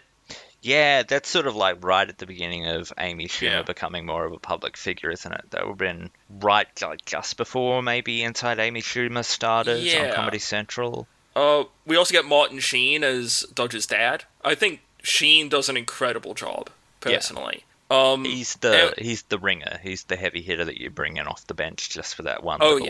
If he gives it the extra oomph, you know what I mean? Unfortunately, as I've already mentioned, T.J. Miller keeps appearing in movies from this era. But it doesn't like stop. Martin Sheen there because he does look similar enough to Steve Carell to be his dad. And he does add that gravitas, he does add that feeling of he is an actor of dramatic stature. Yeah, and he's a very great actor in a lot of other stuff as well. Yes, and he's given good stuff to do. And I love that montage to the Hollies, The Air That I Breathe. And it is just such a beautiful thing of people just being people in a really shit situation. And the lyrics of the song as well are interesting there. It just works. Peace came upon me is one of the lyrics. And that's incredibly poignant to what is happening there, which is at the end of the scene, Dodge putting her in the plane and being willing to have her fly away. And it is interesting because what they're seeing in each other is the stuff that they haven't been able to find in anyone else. It is Dodge looking for someone who's exciting, who challenges him, who is interested in actually communicating. He mentions that he's suffering a midlife crisis and he's sort of getting it out of the way before the asteroid hits, and I think that's quite true.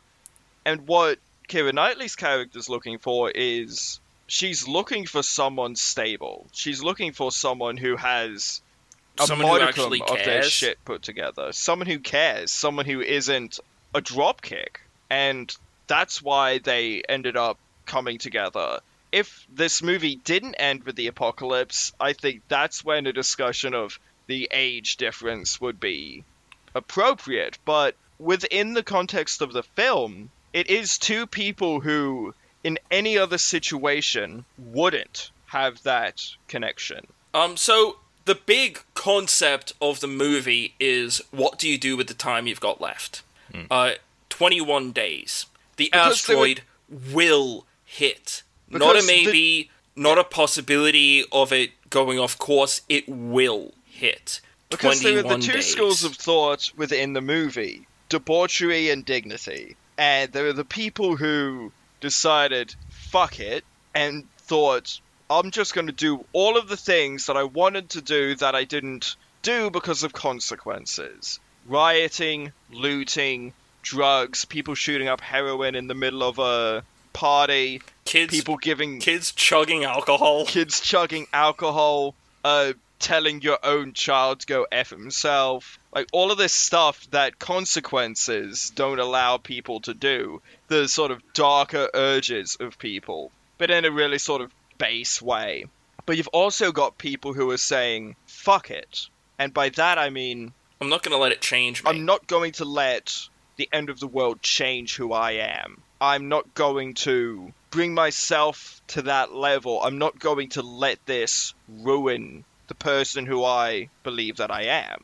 So, and that's what certain characters are doing. They are just continuing as they would. They are allowing themselves... And see, I'm not saying debauchery versus dignity as a way to judge the people's debauchery. That's working for them. And you don't get a second shot at the end of the world. If you fuck it up, you fuck it up. You're not going to be around for much longer to deal with those consequences. So, I'm not judging the people who are, like, shooting up heroin or smoking reefer, but there is something beautiful about seeing people face Armageddon and sternly say that it's not going to change them. That they are going to live as they would have, defiant of the end. Well, I just think it's very... No one in the movie does that. Maybe Martin Sheen, he's just hanging out at his house, but no one else does that. The people at TJ Miller and Gillian Jacobs don't. The people who are at the party don't. Their behaviour's completely changed. Steve Carell would never have gone out on this journey in that sense. Like you've already said yourself, that he and Keira Knightley would never have met and connected. Like Lawson, it's not. I'm not talking about the sort of just main characters that we meet. I'm talking about the people who are trying to keep the pieces moving. The people who are... There's the like people the who are... journalist at the end of the movie who does that sign-off. He is continuing on, giving people information that they need, when he could very easily just, not. There are the people who are still going to work. There are people spending time with their families and enjoying the time they've got left. There are people still mowing their lawns. There are people who... Well, there's that lady, the cleaning lady that he's got, who just keeps coming back, exactly. and can't even fathom the idea that she wouldn't be coming in next week. She keeps coming back because she values him. Well, it's almost like, I kind of almost was wondering whether she even knew that the asteroid was coming. Because she just seems so genuinely confused about, and even like when he comes back the second time, doesn't she say something like, I'll see you next week? I think it's because she's keeping that is more like... She's keeping a mood up. Yeah, that feels more like goodbye. It feels more like... I don't know. She's There's this sort of... trying not to let it be real. I feel like you're reading a lot into this that isn't necessarily supported by the text. Like, she's so oblivious the first time she comes, because she's like, she acts like she doesn't even understand why he would at all be mentioning this to her. She asks if he's firing her. Like, these are sort of the actions of someone who doesn't know that an asteroid's going to hit the planet in 3 weeks. Some people take refuge in routine. And the way that I read it, you might not have read it that way. And that's just a matter of perspective. I read it with the fact that she just wanted to keep doing what she was always doing. She wanted to keep her schedule the way it was and found comfort in that. That's what people would do. Let's be real. People like comfortable routines in times of great calamity. COVID-19 pandemic. We were lucky enough to have university, providing a sense of structure for our time at the beginning of the pandemic. And later, John and I found work, as stressful as work was during the pandemic. But we had the podcast. We kept going. And people appreciate having those things to keep doing. Yes, but if you guys had said to me, should we do the podcast next week with everything that's going on, I wouldn't have been what are you talking about? What's going on? Like, do you not want to do the podcast anymore, or you don't want to be friends with me? Lawson, I get that. I see how you read it. I read it differently. And what was getting to me, what made me emotional, was seeing the people just doing what they would normally do. It's the people just choosing to spend time with the people they care about. We might not see them, but we certainly hear about them. There's the there's the news anchor who says he's going back home to spend his last moments with his family. There's Penny's family over in England. There's Olivia. We don't see her or her family, but we can assume that she's with them. And I think what I'm seeing about our difference in interpreting this is that when it comes down to what I'm responding to, you're responding to, we're both responding to the same things in different ways. That you're seeing, as you put it, like this dignity or the people spending time with each other and everything like that. Whereas I'm seeing, in comparison, an overwhelming focus on humor at the cost of that stuff. That where we have that scene at the beach, or we have that scene where people are, you're hearing about the people, like that scene where she calls her family. That's a very good scene. But it's couched in the middle of this like weird, alpha male parody of a parody. And that stuff, or when they're talking about, their relationships and everything, it's couched with the arrival of William Peterson and the car with the hit out on himself. The problem that I come to it is that every time, like, I want to see the movie that you're seeing, but instead I'm seeing a movie that has some of that stuff in it, but spends 90% of its time on other stuff, broader stuff. Yeah, I get that. But what I was going into the movie thinking, 21 days, what would I do? What would you guys do? What I would do is, I'm giving up on the Dark Tower if there's 21 days left, because I am not getting through it. I'm going to do my best to finish House of Leaves, finish my Swamp Things, and, no sense starting any new projects. I know you're kind of being funny, but, like, No, I mean it. But spending time with the people that's most important to you. But then what would you do? You'd finish House of Leaves and Swamp Thing. Yeah, that's not going to take me 21 days. That's true. I just want to, clean off the stuff I've already started, Probably not play video games very much, or maybe at all. 21 days, no sense in doing it. Perhaps record a sign-off episode. For who? Doesn't matter. For my own sense of peace, Perhaps ask you what your top 10 movies of forever are. I just got emotional about the concept. I think carried me a lot of the way. See, and I agree with you, because the concept is dynamite. The concept of this road trip is exceptional. If you ask anyone what they would do with 21 days left on Earth, you will run the gamut of human experience. You'll get people who want to go absolutely apeshit. And you'll have people who say, the only thing I want to do is spend time with my family. And tell the people that I love them. That's what you're going to get. And as much as I am more on Harley's side of this, where I'm seeing what he's seeing, I do get what you're saying structurally, Lawson, about there just being so much front-loading of comedy that it takes away from the dramatic aspect of sequences. I want to be slapped in the face. That's not to sum it up. I wanted the movie to slap me in the face. Sure. And instead it's just sort of, I don't know, tickling me.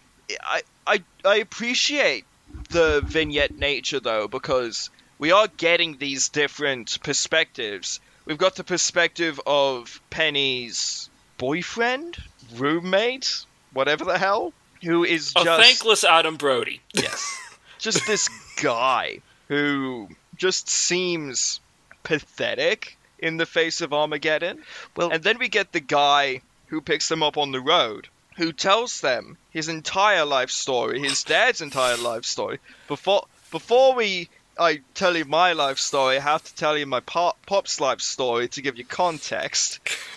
I like how he ended that with, so then I got told that I'm told you've got 3 months to live, and then I'm told that it's only 3 weeks. And that is an interesting kind of idea. The fact that someone with a terminal illness is going to be seeing the end of the world. And then you've got Penny's family over in England, who are dealing with it by just being together. The thing that almost got me, that I was on that knife edge to tears, was when they mentioned the baby. The Penny's niece, new niece. And that fucked me up, because just the idea of that is just so distressing to me. That's one of the most effective scenes for me in the movie, Yeah. is that scene where she's on the phone. And it's the scene, and it's that it plays It's it just straight. her. Yeah, Like, it's just it her. just relies on her. And it just lets Keira Knightley go. It doesn't try and throw in a joke. Yeah. Whereas I actually feel like some of the things that you've just brought up, John, like not so much the William Peterson guy in the car, but definitely the boyfriend character is entirely a joke character. Yeah, he is. We're not supposed to really feel any sort of genuine emotion about him. Like, he just gets But, left like- behind, and the movie never really talks about him again. I think he got shit mixed by that riot. I think he joined the riot. I think he joined the riot. I think he was halfway there to begin with. I mean, he's not going to be able to riot effectively with a broken hand. So they're going to leave him behind at some point. A few bits down the road, but he'll be part of the mob. But then you've got as you were saying, the alpha male guys just in the bunker planning for the end, but they haven't really planned for the end because they're just a bunch of blokes. Well, it's not just that. It's like they titanium haven't- walls 2 inches thick. It's an asteroid, mate. And it's also that thing of it's not going to save them. It's flat out not going to save them. If you look at the science behind an asteroid like Matilda, but it is going to send not just the impact on the place where it hits, but the firestorms and the sound that would be created by that. It is over in a flash. It's not a smart response to knowing that an asteroid's about to hit. But at the same but time... it is a realistic one. It shows the doomsday prepper mentality. But then you've got the people who are seemingly getting married in the ocean as a way to put up the middle finger to the asteroid and saying that it won't ruin their fun, it won't ruin their enjoyment. It's not out of spite. It's because it's the one thing they had left to do. And that's sort of the stuff that I really latch onto. And I think the strongest performance in this movie in terms of the relationship to the world ending, I think, is probably Keira Knightley. Agreed. Definitely. I think, like, she has more of a world that's ending. Yeah, Steve Carell is great. I love seeing him in serious things, but he's not really doing anything special. It's another movie where Steve Carell is sitting in a car, gets broken up with, but in this version of events, the woman runs out of the car. But Keira Knightley is really just swinging for the fences. I really like both of their performances. I think they work really well with each other. I wish that it hadn't become romantic between them. Cause I do think so too. I just didn't see it. I just didn't see that connection between them. It felt much more paternal. And if it had been platonic. Yeah. Yeah. Like, you can have pretty much the exact same storyline. They but can still spend their final moments together. Yeah. The second, even the sex scene in the car, I can kind of give a pass because it is just kind of like chemistry, the way the movie presents it, or stress. But the bit where he puts her in the plane and tells her that she's the love of his life, I sort of did a double take. I was like, wait, really? Where did that come from? Like, I haven't been seeing that at all. I've been seeing a genuine connection between these two characters, and I've been seeing the chemistry between these two actors, but it didn't for a second spark me as romantic. No, I agree. I think that is the one misstep the movie makes, that it would have been more poignant if it was just friendship, camaraderie, and just not a wanting the other desire to be to alone. see it through to the end. And I think that would have been more emotionally resonant for me. that it's not romantic, but it is just pure human connection. Do you want to know what the moment was that made me, like, fully break into tears? Oh, now I want to see if I can guess. Go for it. Alright, is it in the last third? Yeah. Okay. It wasn't when TJ Miller showed up. Christ. That's tears of anger more than sadness. Is it when she turns back up at the end? Nope. Before that. Well, you probably would have brought it up already if it was the bit in the bunker when she's talking to her family on the phone. Well, that was getting me. It didn't make me break. Is it that bit where she finds the envelope and she has to decide whether she's going to give it to Steve Carell or not? Alright, I give up. The newscaster's final sign-off. Ah, yes. Like, very good night and good luck. Yeah, that whole... The fact he just goes through all the stuff, talks about what he's going to be doing, the very sort of, like, respectful, dignified element to that. The fact that he wanted to do his job until the moment that just wasn't going to be possible anymore, and then he wanted to keep people updated. Yeah. He wanted to make sure that people knew what was going on, and probably also for his own peace of mind, just keep going into work. And he also gets to be what we understand as the sign-off to the human race. And, you know, that's powerful. That was an element of the movie that I thought walked that balance better than most other parts, was that stuff with the media. Because you get that joke at the beginning that's like, well, it's our last effort has failed. We're going to be keeping you updated with the end of the world countdown alongside all of your classic rock favorites. Like that element of it, plus the cutaway to the weather or something, and this woman just comes on really brightly and she's like, "We're fucked, Bob." That stuff I think managed what I was looking for with a sort of blend of wacky humor with the genuine sort of reality of it. And it's that kind of thing that Don't Look Up really did. And it reminds me of the scene where DiCaprio is sitting there and the people are just being really jovial and really morning television talk show. And DiCaprio just goes fucking ballistic. There's a movie in between these, which I think is able to really grab a hold. What I ended up thinking, I'm looking for the A24 version of Seeking at the End of the World. I'm looking for the A24 remake of this movie. Same characters, same plot, but different tone. Yeah, I see where you're coming from. It is a very sort of indie tone. It's very similar to the vibe of something like Crazy Stupid Love, even, that it is kind of... less that... I want the Little Miss Sunshine version of this movie. Like you're saying indie tone, I don't see it. I see a studio tone. I see a tone that, as I said, all seems very concerned about what the mainstream is going to think of this. Lawson wants the Juno version where it's completely incomprehensible. No, but like Little Miss Sunshine's actually a good thing because like you have some pretty crazy and wacky stuff happen in there, but then you also have Paul Dano losing his shit in the middle of the... You have the conversation between Paul Dano and Steve Carell on the pier. Yeah. You have the grandfather dying and the mother sort of breaking down in the hospital because he was her dad. Like that sort of... Yeah, now that I think about it, I'm looking for the Little Miss Sunshine version of this. What's our opinion on Steve Carell as a serious actor?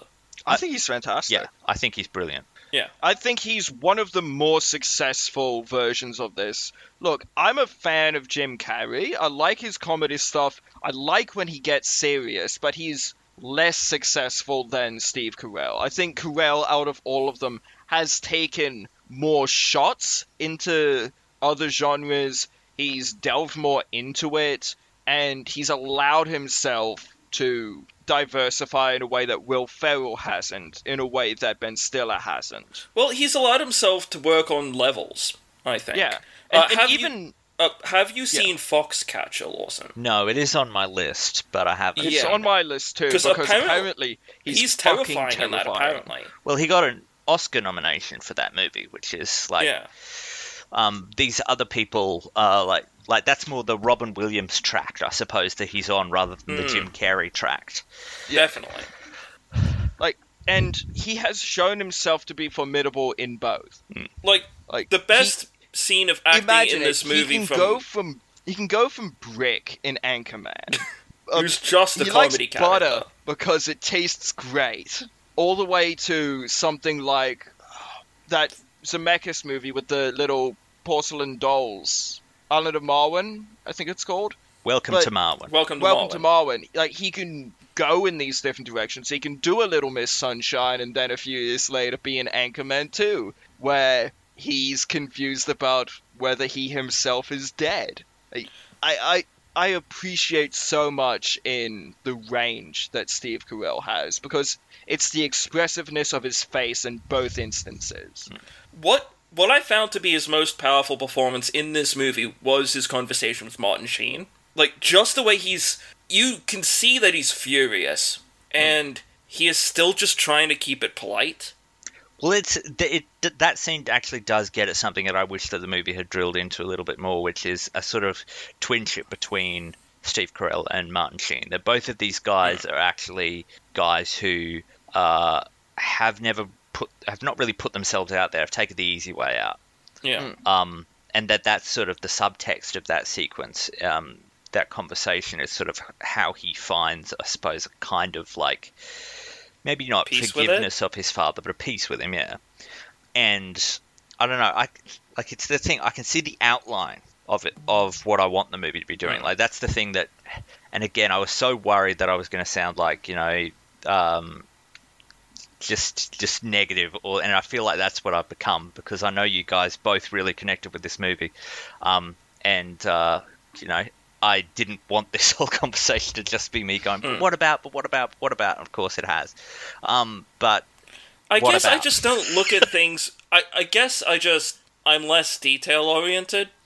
I suppose. Yeah, and don't take this the wrong way, but I feel also like you're doing a lot of work for the movie in some spaces. Like, yeah, that's just what I do, though. You're taking some parts of the storyline and some scenes that take up a very small part overall of what the movie is doing and the thematic journey, and you're expanding them out to apply to the entire film. And this shouldn't be a surprise to fucking anyone who listens to our podcast, because we're the people who extrapolated from Cat in the Hat that the cat is the not the reincarnated, but a sort of the ghost of the dead father. Hey, we didn't extrapolate that. We were joking about that. Do not put me into that. I had no part of that. That was all you guys. No. That's what I'm saying. That you look at a movie with everything that the movie is giving you. But I think what Harley and I do is far more sort of emotion-centric in terms of we take these little things. Not that you haven't expressed that you can't be moved by stuff. Yeah. You obviously can. Obviously, but for what us, I'm trying to consuming movies is a primarily emotional experience. And it's something that we've always done, where we have taken what a movie's given us and extrapolated further, be that... Well, I don't even think it's that conscious. Let me finish. We've always sort of done that in terms of trying to get into the inside of the head of not only the main characters, but side characters as well. Like, say when we were talking about... And it's a joke that we started saying. We watched The Grinch Who Stole Christmas late last year. And we got to the ending. And it has the part where the Grinch is like, I'm the Grinch who stole Christmas, and I'm sorry. And then the cop is like, well, looks like everything's here. He said he's sorry. And Harley and I took that, and we sort of extrapolated this entire character of the one who doesn't take that for an answer. Just doesn't accept that he's sorry's not good enough. He broke into my home. He came into my home. He made me feel not safe in the place that I tried to build my story. He stole sugar plums from a child's dreams. It's like, he stole sugar plums from a child's dreams. How did he do that? And now he How gets am I to supposed carve to the roast reconcile beast. this? Now he gets to carve the roast beast because everything looks like it's there. Okay, we've gone off on a separate track where you're talking about building a fictional character on the sidelines versus the movie itself. What John's going on to is not... We extrapolate from what is given to us in a way that I think is more than you do. What John's talking about is a separate thing. What I'm trying to say is, I will admit, perhaps I do a little too much work on the movies part. For a lot of what I watch, shit, I'm the same guy who cried when Superman sacrificed himself at the end of Dawn of Justice. So this is 2 weeks in a row that's been brought up. Look, I just think it has... I kind of want to do an episode on Dawn of Justice so that I can watch the movie with you so I can see you cry. I don't do it anymore. I did it only the first few times. But I guess I'm not kidding. Yeah, I know. It's the few bit. The word "few" is the bit that got me. And what I guess I'm trying to say is that when I care about characters, when I care about a concept, even I respond very emotionally, and perhaps I do that easier than most. I again cried over Superman dying, so I definitely do it easier than most. But then again, at the same point, you also cried when you saw Spider-Man swinging through the city at the end of Far From Home. But that was more like tears of joy. Yes, because he was actually finally doing the Spider-Man thing. Yeah. I guess what I'm trying to say is I'm probably more of a emotional viewer than a logical one. I guess that's just what I'm trying to get at. And in an emotional sense, like every argument you've made, yeah, I agree. And those make sense logically as criticisms. And I'm with you on that. Don't get me wrong, I do agree on those parts. And we love when things are acid-tipped as well. But when a movie goes for the jugular, we appreciate that as well. But I suppose what I'm trying to say is I'm a sentimental baby. He's a soft boy.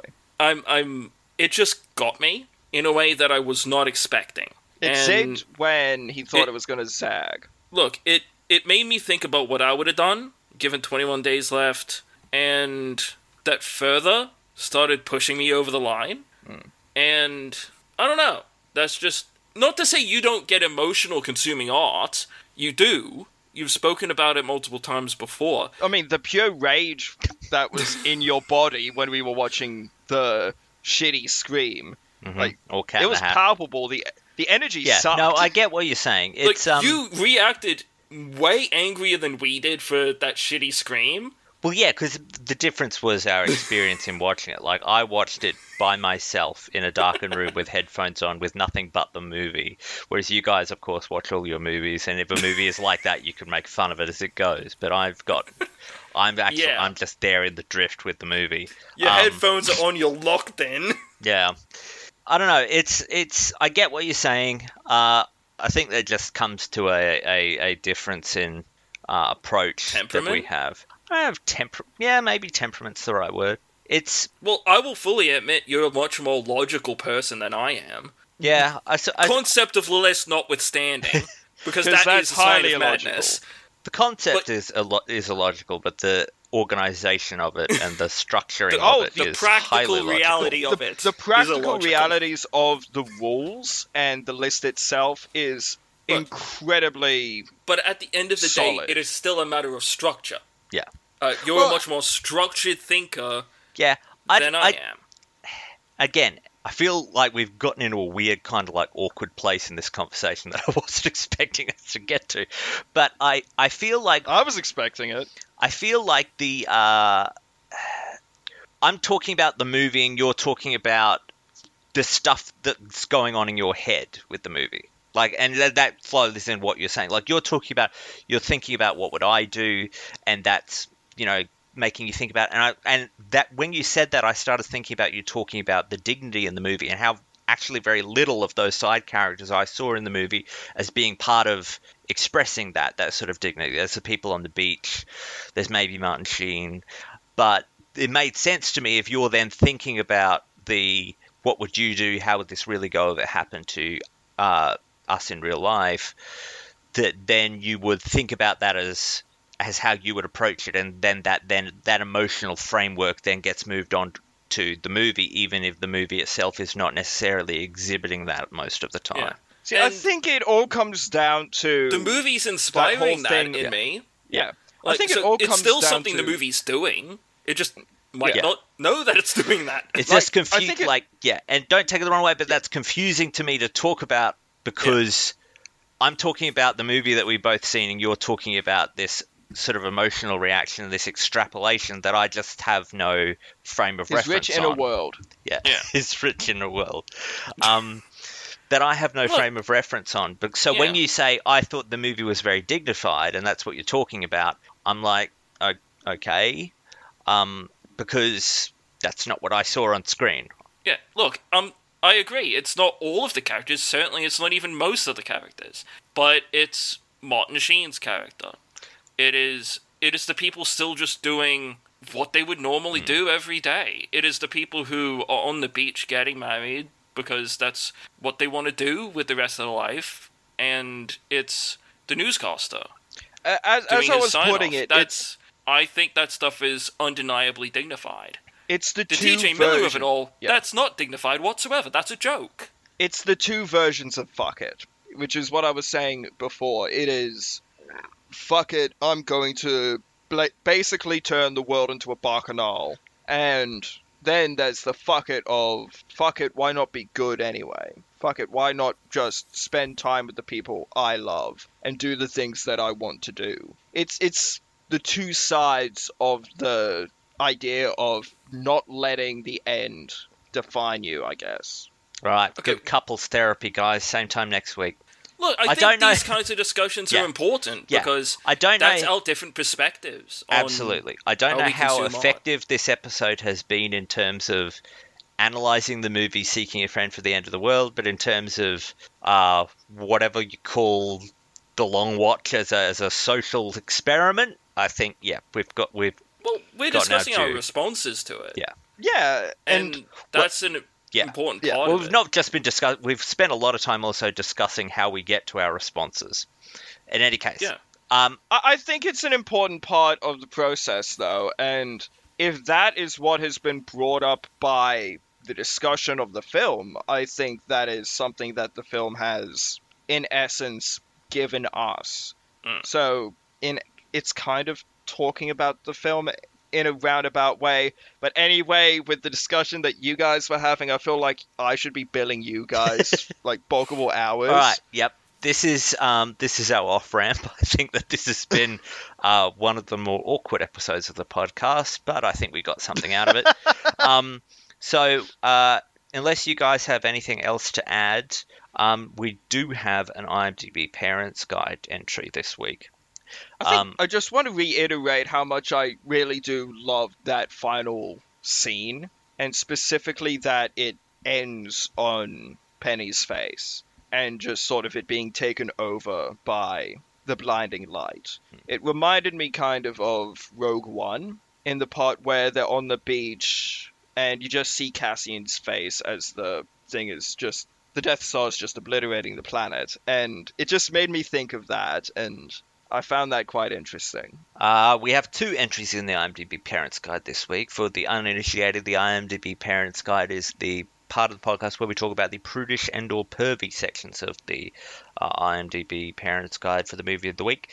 Both of them are the prudish variety this week. Due to the impending apocalypse, there are several flyers advertising sexual services. One that reads, "The F word of virgin," with phone number tear-outs, is shown prominently in the opening credits. And another one, which I promise I did not write. Older middle-aged man has sex with young woman who could be his daughter. See, I don't like the phrasing of it. Who could be? The word "could" unambiguously has some... not his daughter, but I see what they're getting The at. word "could" has some implications there, just in the way that I read it, that I'm Grammatically not speaking. happy about. Grammatically, in terms of it's... sentence structure, it's not the way to phrase it. No. You've got to extrapolate, guys. You've got to do the emotional legwork. All right. Now, why don't we move on to, say, our recasting of this for the Muppets Seeking a Friend for the End of the World. I suppose, would you call it that, or would you call it Seeking a Muppet for the End of the World? Yeah, I think so. I think that there's 3 very obvious ones. I think the person you keep is Keira Knightley. I think that Kermit is the Steve Carell character. Yes. And that lets you have a dynamite Miss Piggy cameo at the very start when she just fucking books it. Yeah, that's it. That's the shot. That feels I'm not a emotionally honest massive- for their relationship, though, doesn't it? Yeah, it does. She does seem like the kind who would see the end coming and just, she would run. I'm not a massive Miss Piggy fan. I feel like Gonzo is Rob Corddry and Camilla is Connie Britton. Yep. Feel like Fozzie is the truck Patton driver. Oswalt. Who gets nailed in the Fozzie neck. gets shot through the throat by a But you could see it, like, he starts Yeah. telling his life story and he says, actually, I should probably tell my father's life. You can see that in Fozzie. Yeah, you can. Yeah. The Electric Mayhem is the Bunker Bros. Yep. Martin Sheen, I suppose you just keep Martin Sheen? I mean, I don't know who you'd put in there. Martin Sheen as the father of a talking frog. I mean, kind of it works. Yeah, I guess. Oh, this is kind of morbid, but like a CGI constructed Jim Henson. Yeah, I could sign on for Frank Oz. Frank Oz. Yeah, Frank Oz, yeah. Because That he's works for kind of, me. he's close enough to being Kermit's dad. Yeah. Frank Oz works there, yeah. And I think in the Muppets version, you personify, like, you give a personality to the asteroid. Like, you give it a face and everything. Yeah, Sam the Eagle for the cop that refuses to let them off. Yeah. Yes. I did appreciate that. Rolf is that- the newscaster. Yeah. Or do you get the Muppet newscaster? The guy with the glasses. God, that's good. Yeah. Yeah, you do. And you have Sweetums walking around just doing day-to-day, everyday stuff. No, Just that's how he'd Sweetums spend his is... time. No, Sweetums just wrecks shop, goes apeshit. I don't see that kind of anger in him. He's a one-man riot. He's a one-man mob, dude. I'm kind of with Harley. Like, he doesn't really do that. He's not got very that much. rage. You're Animal saying is the, Animal. He Animal's would the be entire living in a riot. tunnel like some kind of Morlock. I don't know. I'm taking a lot of his characterization from his appearance in the Muppet movie when he just wants to have friends. Yeah, that's true. All right, now why don't we move on to say who our MVP is for this movie, what our favourite scene or sequence is, and of course, who we would recast with this podcast's patron saint, character actor John Lithgow. Knock, knock, who's there? I will start us off and I will say that my MVP for this movie's got to be Keira Knightley. I think that she is giving a spectacular performance. She's hitting the humour, she's hitting the emotional pathos. She's very, very good at the comedy, which is, I think, something that was not hugely expected of her at the time that she made this movie. It was sort of a new thing for her. And she makes that relationship with Steve Carell, the sort of the chemistry between them, she makes it believable, and she helps it sell the fact that they're together at the end. I still don't get the romance from them, but that's not a result of her performance. I think that's a simple result of the casting and the writing. Performance-wise, she's doing great, so I'm going to give it to her. In terms of my favourite scene or sequence, as I've already telegraphed, it's got to be that very ending sequence, even though I kind of wish it wasn't in the movie. I think, you know, if it had ended with him lying there listening to The Sun Ain't Gonna Shine Anymore as the asteroid comes down, I would have been A-okay with that. But I think in having the movie there, that's the moment in the movie where I agree with you, Harley, that there's a real grace and elegance to that it's two people there talking, spending time with each other as the end comes, and they're scared, but they've got each other, and that's the end of the movie. I think that's a very solid, powerful way for the movie to go out. So I'm going to give it to that scene. In terms of Lithgow, I mean, there's a big part of me that wants to cast him as Dodge, because, you know, we always like having him in the main roles when we can. But the more I think about it, the more I think that he is far more suited for playing Steve Carell's father, for taking the Martin Sheen role. I think that he could have that same sort of like what Martin Sheen does very well, in that he is sort of playing an old guy who's has a lot of self-awareness at the point in his life that he's gotten to. And I think that Lithgow could do that. There's a degree of sadness, there's a degree of tiredness in that performance, and I think that Lithgow could could do that extremely well. And I think much like Martin Sheen, Lithgow could also work as the hitter, the ringer, come in to really make the dynamics of that scene work. So I'm going to say that role. For me, my MVP is Keira Knightley. She is really one of the big emotional cruxes of the film. Steve Carell does get emotional in this, but for the most part, Dodge is depressed. And we don't get a lot of outward displays of him breaking down. But Keira Knightley does that so stunningly. She's also incredibly talented at the comedy of it all, and she's just on it the whole time. The switches in tone, the different priorities different scenes have, and that scene when she's on the phone to her family back in England, that's just excellent, excellent work, because it's just her.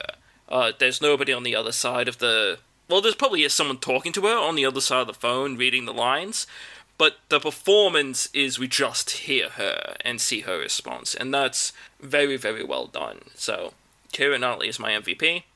My favourite scene or sequence, I think it's the sign-off from the newscaster.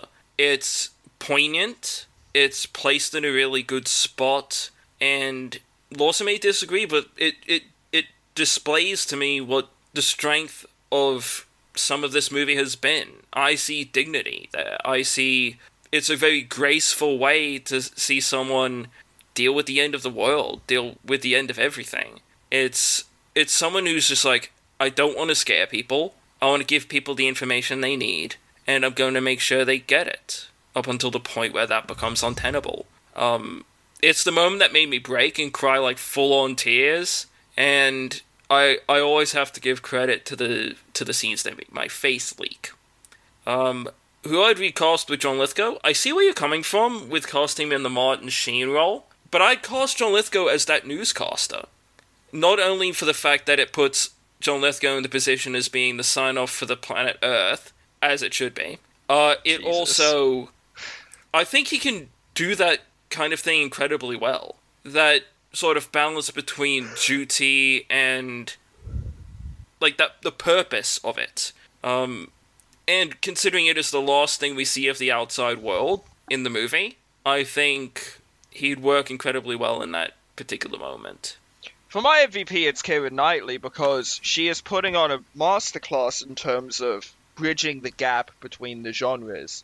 And it's something that people hadn't seen from Keira Knightley before this. They'd seen glimmers with certain parts in prior films, but she's able to really embody a kind of character she never got to embody before. This idea of the manic pixie dream girl, which was very prevalent at the time, but it's not really just that. It's a character with depth. It's a character that has pathos, and she just attacks it with vigor, which I really appreciate. And yeah, for my favorite scene or sequence, I think it's the phone call where she's on the phone to her family, and as I said, the way that she spoke about her parents, her brothers, her nieces, nephews, when she was talking to them, the fact that it's just a shot of Keira Knightley performing the fuck out of that moment is really excellent, and it does come down to that idea of it's the end of the world. What can you say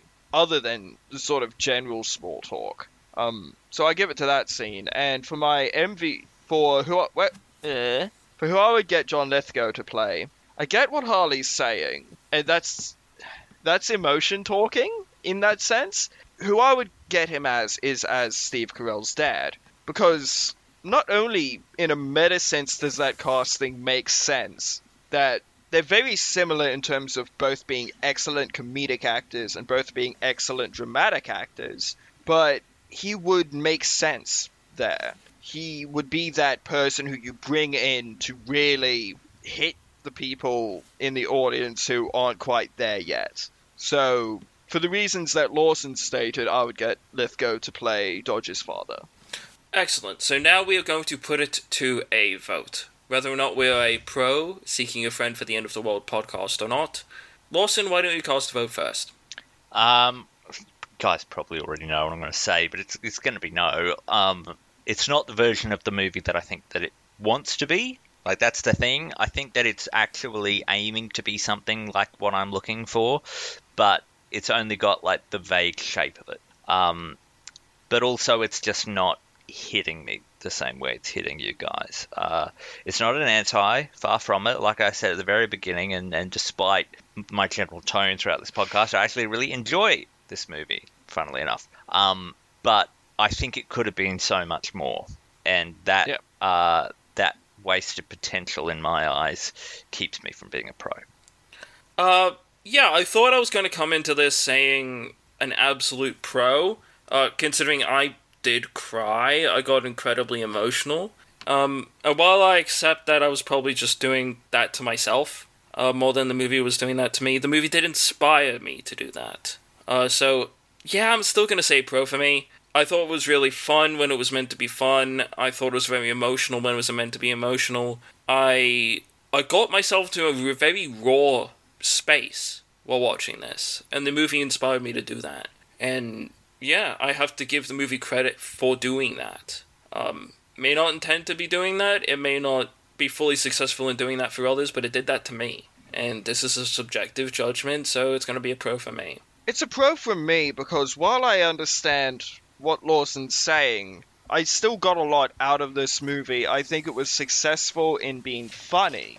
And unlike Lawson, I don't think some of that humor necessarily affected the pathos for me.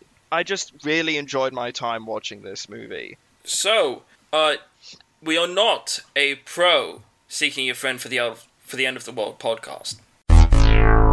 Aww. If you would like to reach us, you can find us at each of our blogs. You can find...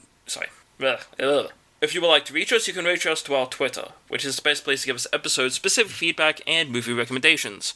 What do you think about Seeking a Friend for the End of the World? This might be a little bit of a deep and upsetting question, but what do you do with your last 21 days on planet Earth? What is your conceivable plan for that? I recommit to Sparkle Motion. We commit to Sparkle Motion. You can also like, rate, comment, share, and subscribe on your podcast app of choice. Keep in mind, on certain podcast apps like Podbean, it is for specific episodes, and for stuff like Apple Podcasts, for example, that is for the show on the whole. If you are commenting on a service that does the comments for the show on the whole, refer to the name and number of the episode you're referring to, because we've done quite a lot of these by now, so it just helps us understand what you're referring to and communicate with you guys better. But please do like, comment, rate, share, and subscribe. As I have indicated, the end of the world has not occurred in the future. The world still continues, albeit robot, managed, and run. We have had several asteroids attempt to strike the planet Earth. But there was a whole fleet of machines who were meant to deal with such a tremendous disaster. The Iron Giants. They are shaped and act exactly like the Iron Giant from the old cartoon does. And their sole purpose is to divert any sort of massive celestial disaster from taking place. Up to, of course, when the sun grows to consume us all. Nothing that the robots can do can stop that. Okie dokie. So, Lawson, what have you got cooking for us for next week? Hopefully something a little less divisive. Well, next week we'll be doing a movie that I know that Harley in particular has been hanging out for a very long time. It's a movie that I'm sure he will be happy to hear is on the docket. It is the 2014 superhero movie, The Amazing Spider-Man 2. Yes! That's the one I wanted to not do, something... not the first. So something divisive, okay, cool. Maybe not divisive on this podcast, though. If you would like to follow along at home, you can find it available for purchase or rental on the Apple, Amazon, YouTube, and Telstra stores. You can also find it available for streaming on Netflix, Foxtel Now, and the Paramount Plus channel on Apple TVs. It's only available on 4K via the Apple and Netflix stores, however. Isn't it also on Disney Plus? No. I thought it was. Not according to Just Watch. Who knows? That's a Sony movie, so it might. Yeah. I think I could have sworn it was, but I might be getting that wrong with something else. It might have been at one point. Yeah. Well, either way, we have the 4K here, so join us next week for when we discuss the first hill online I was ever willing to die on, The Amazing Spider-Man 2.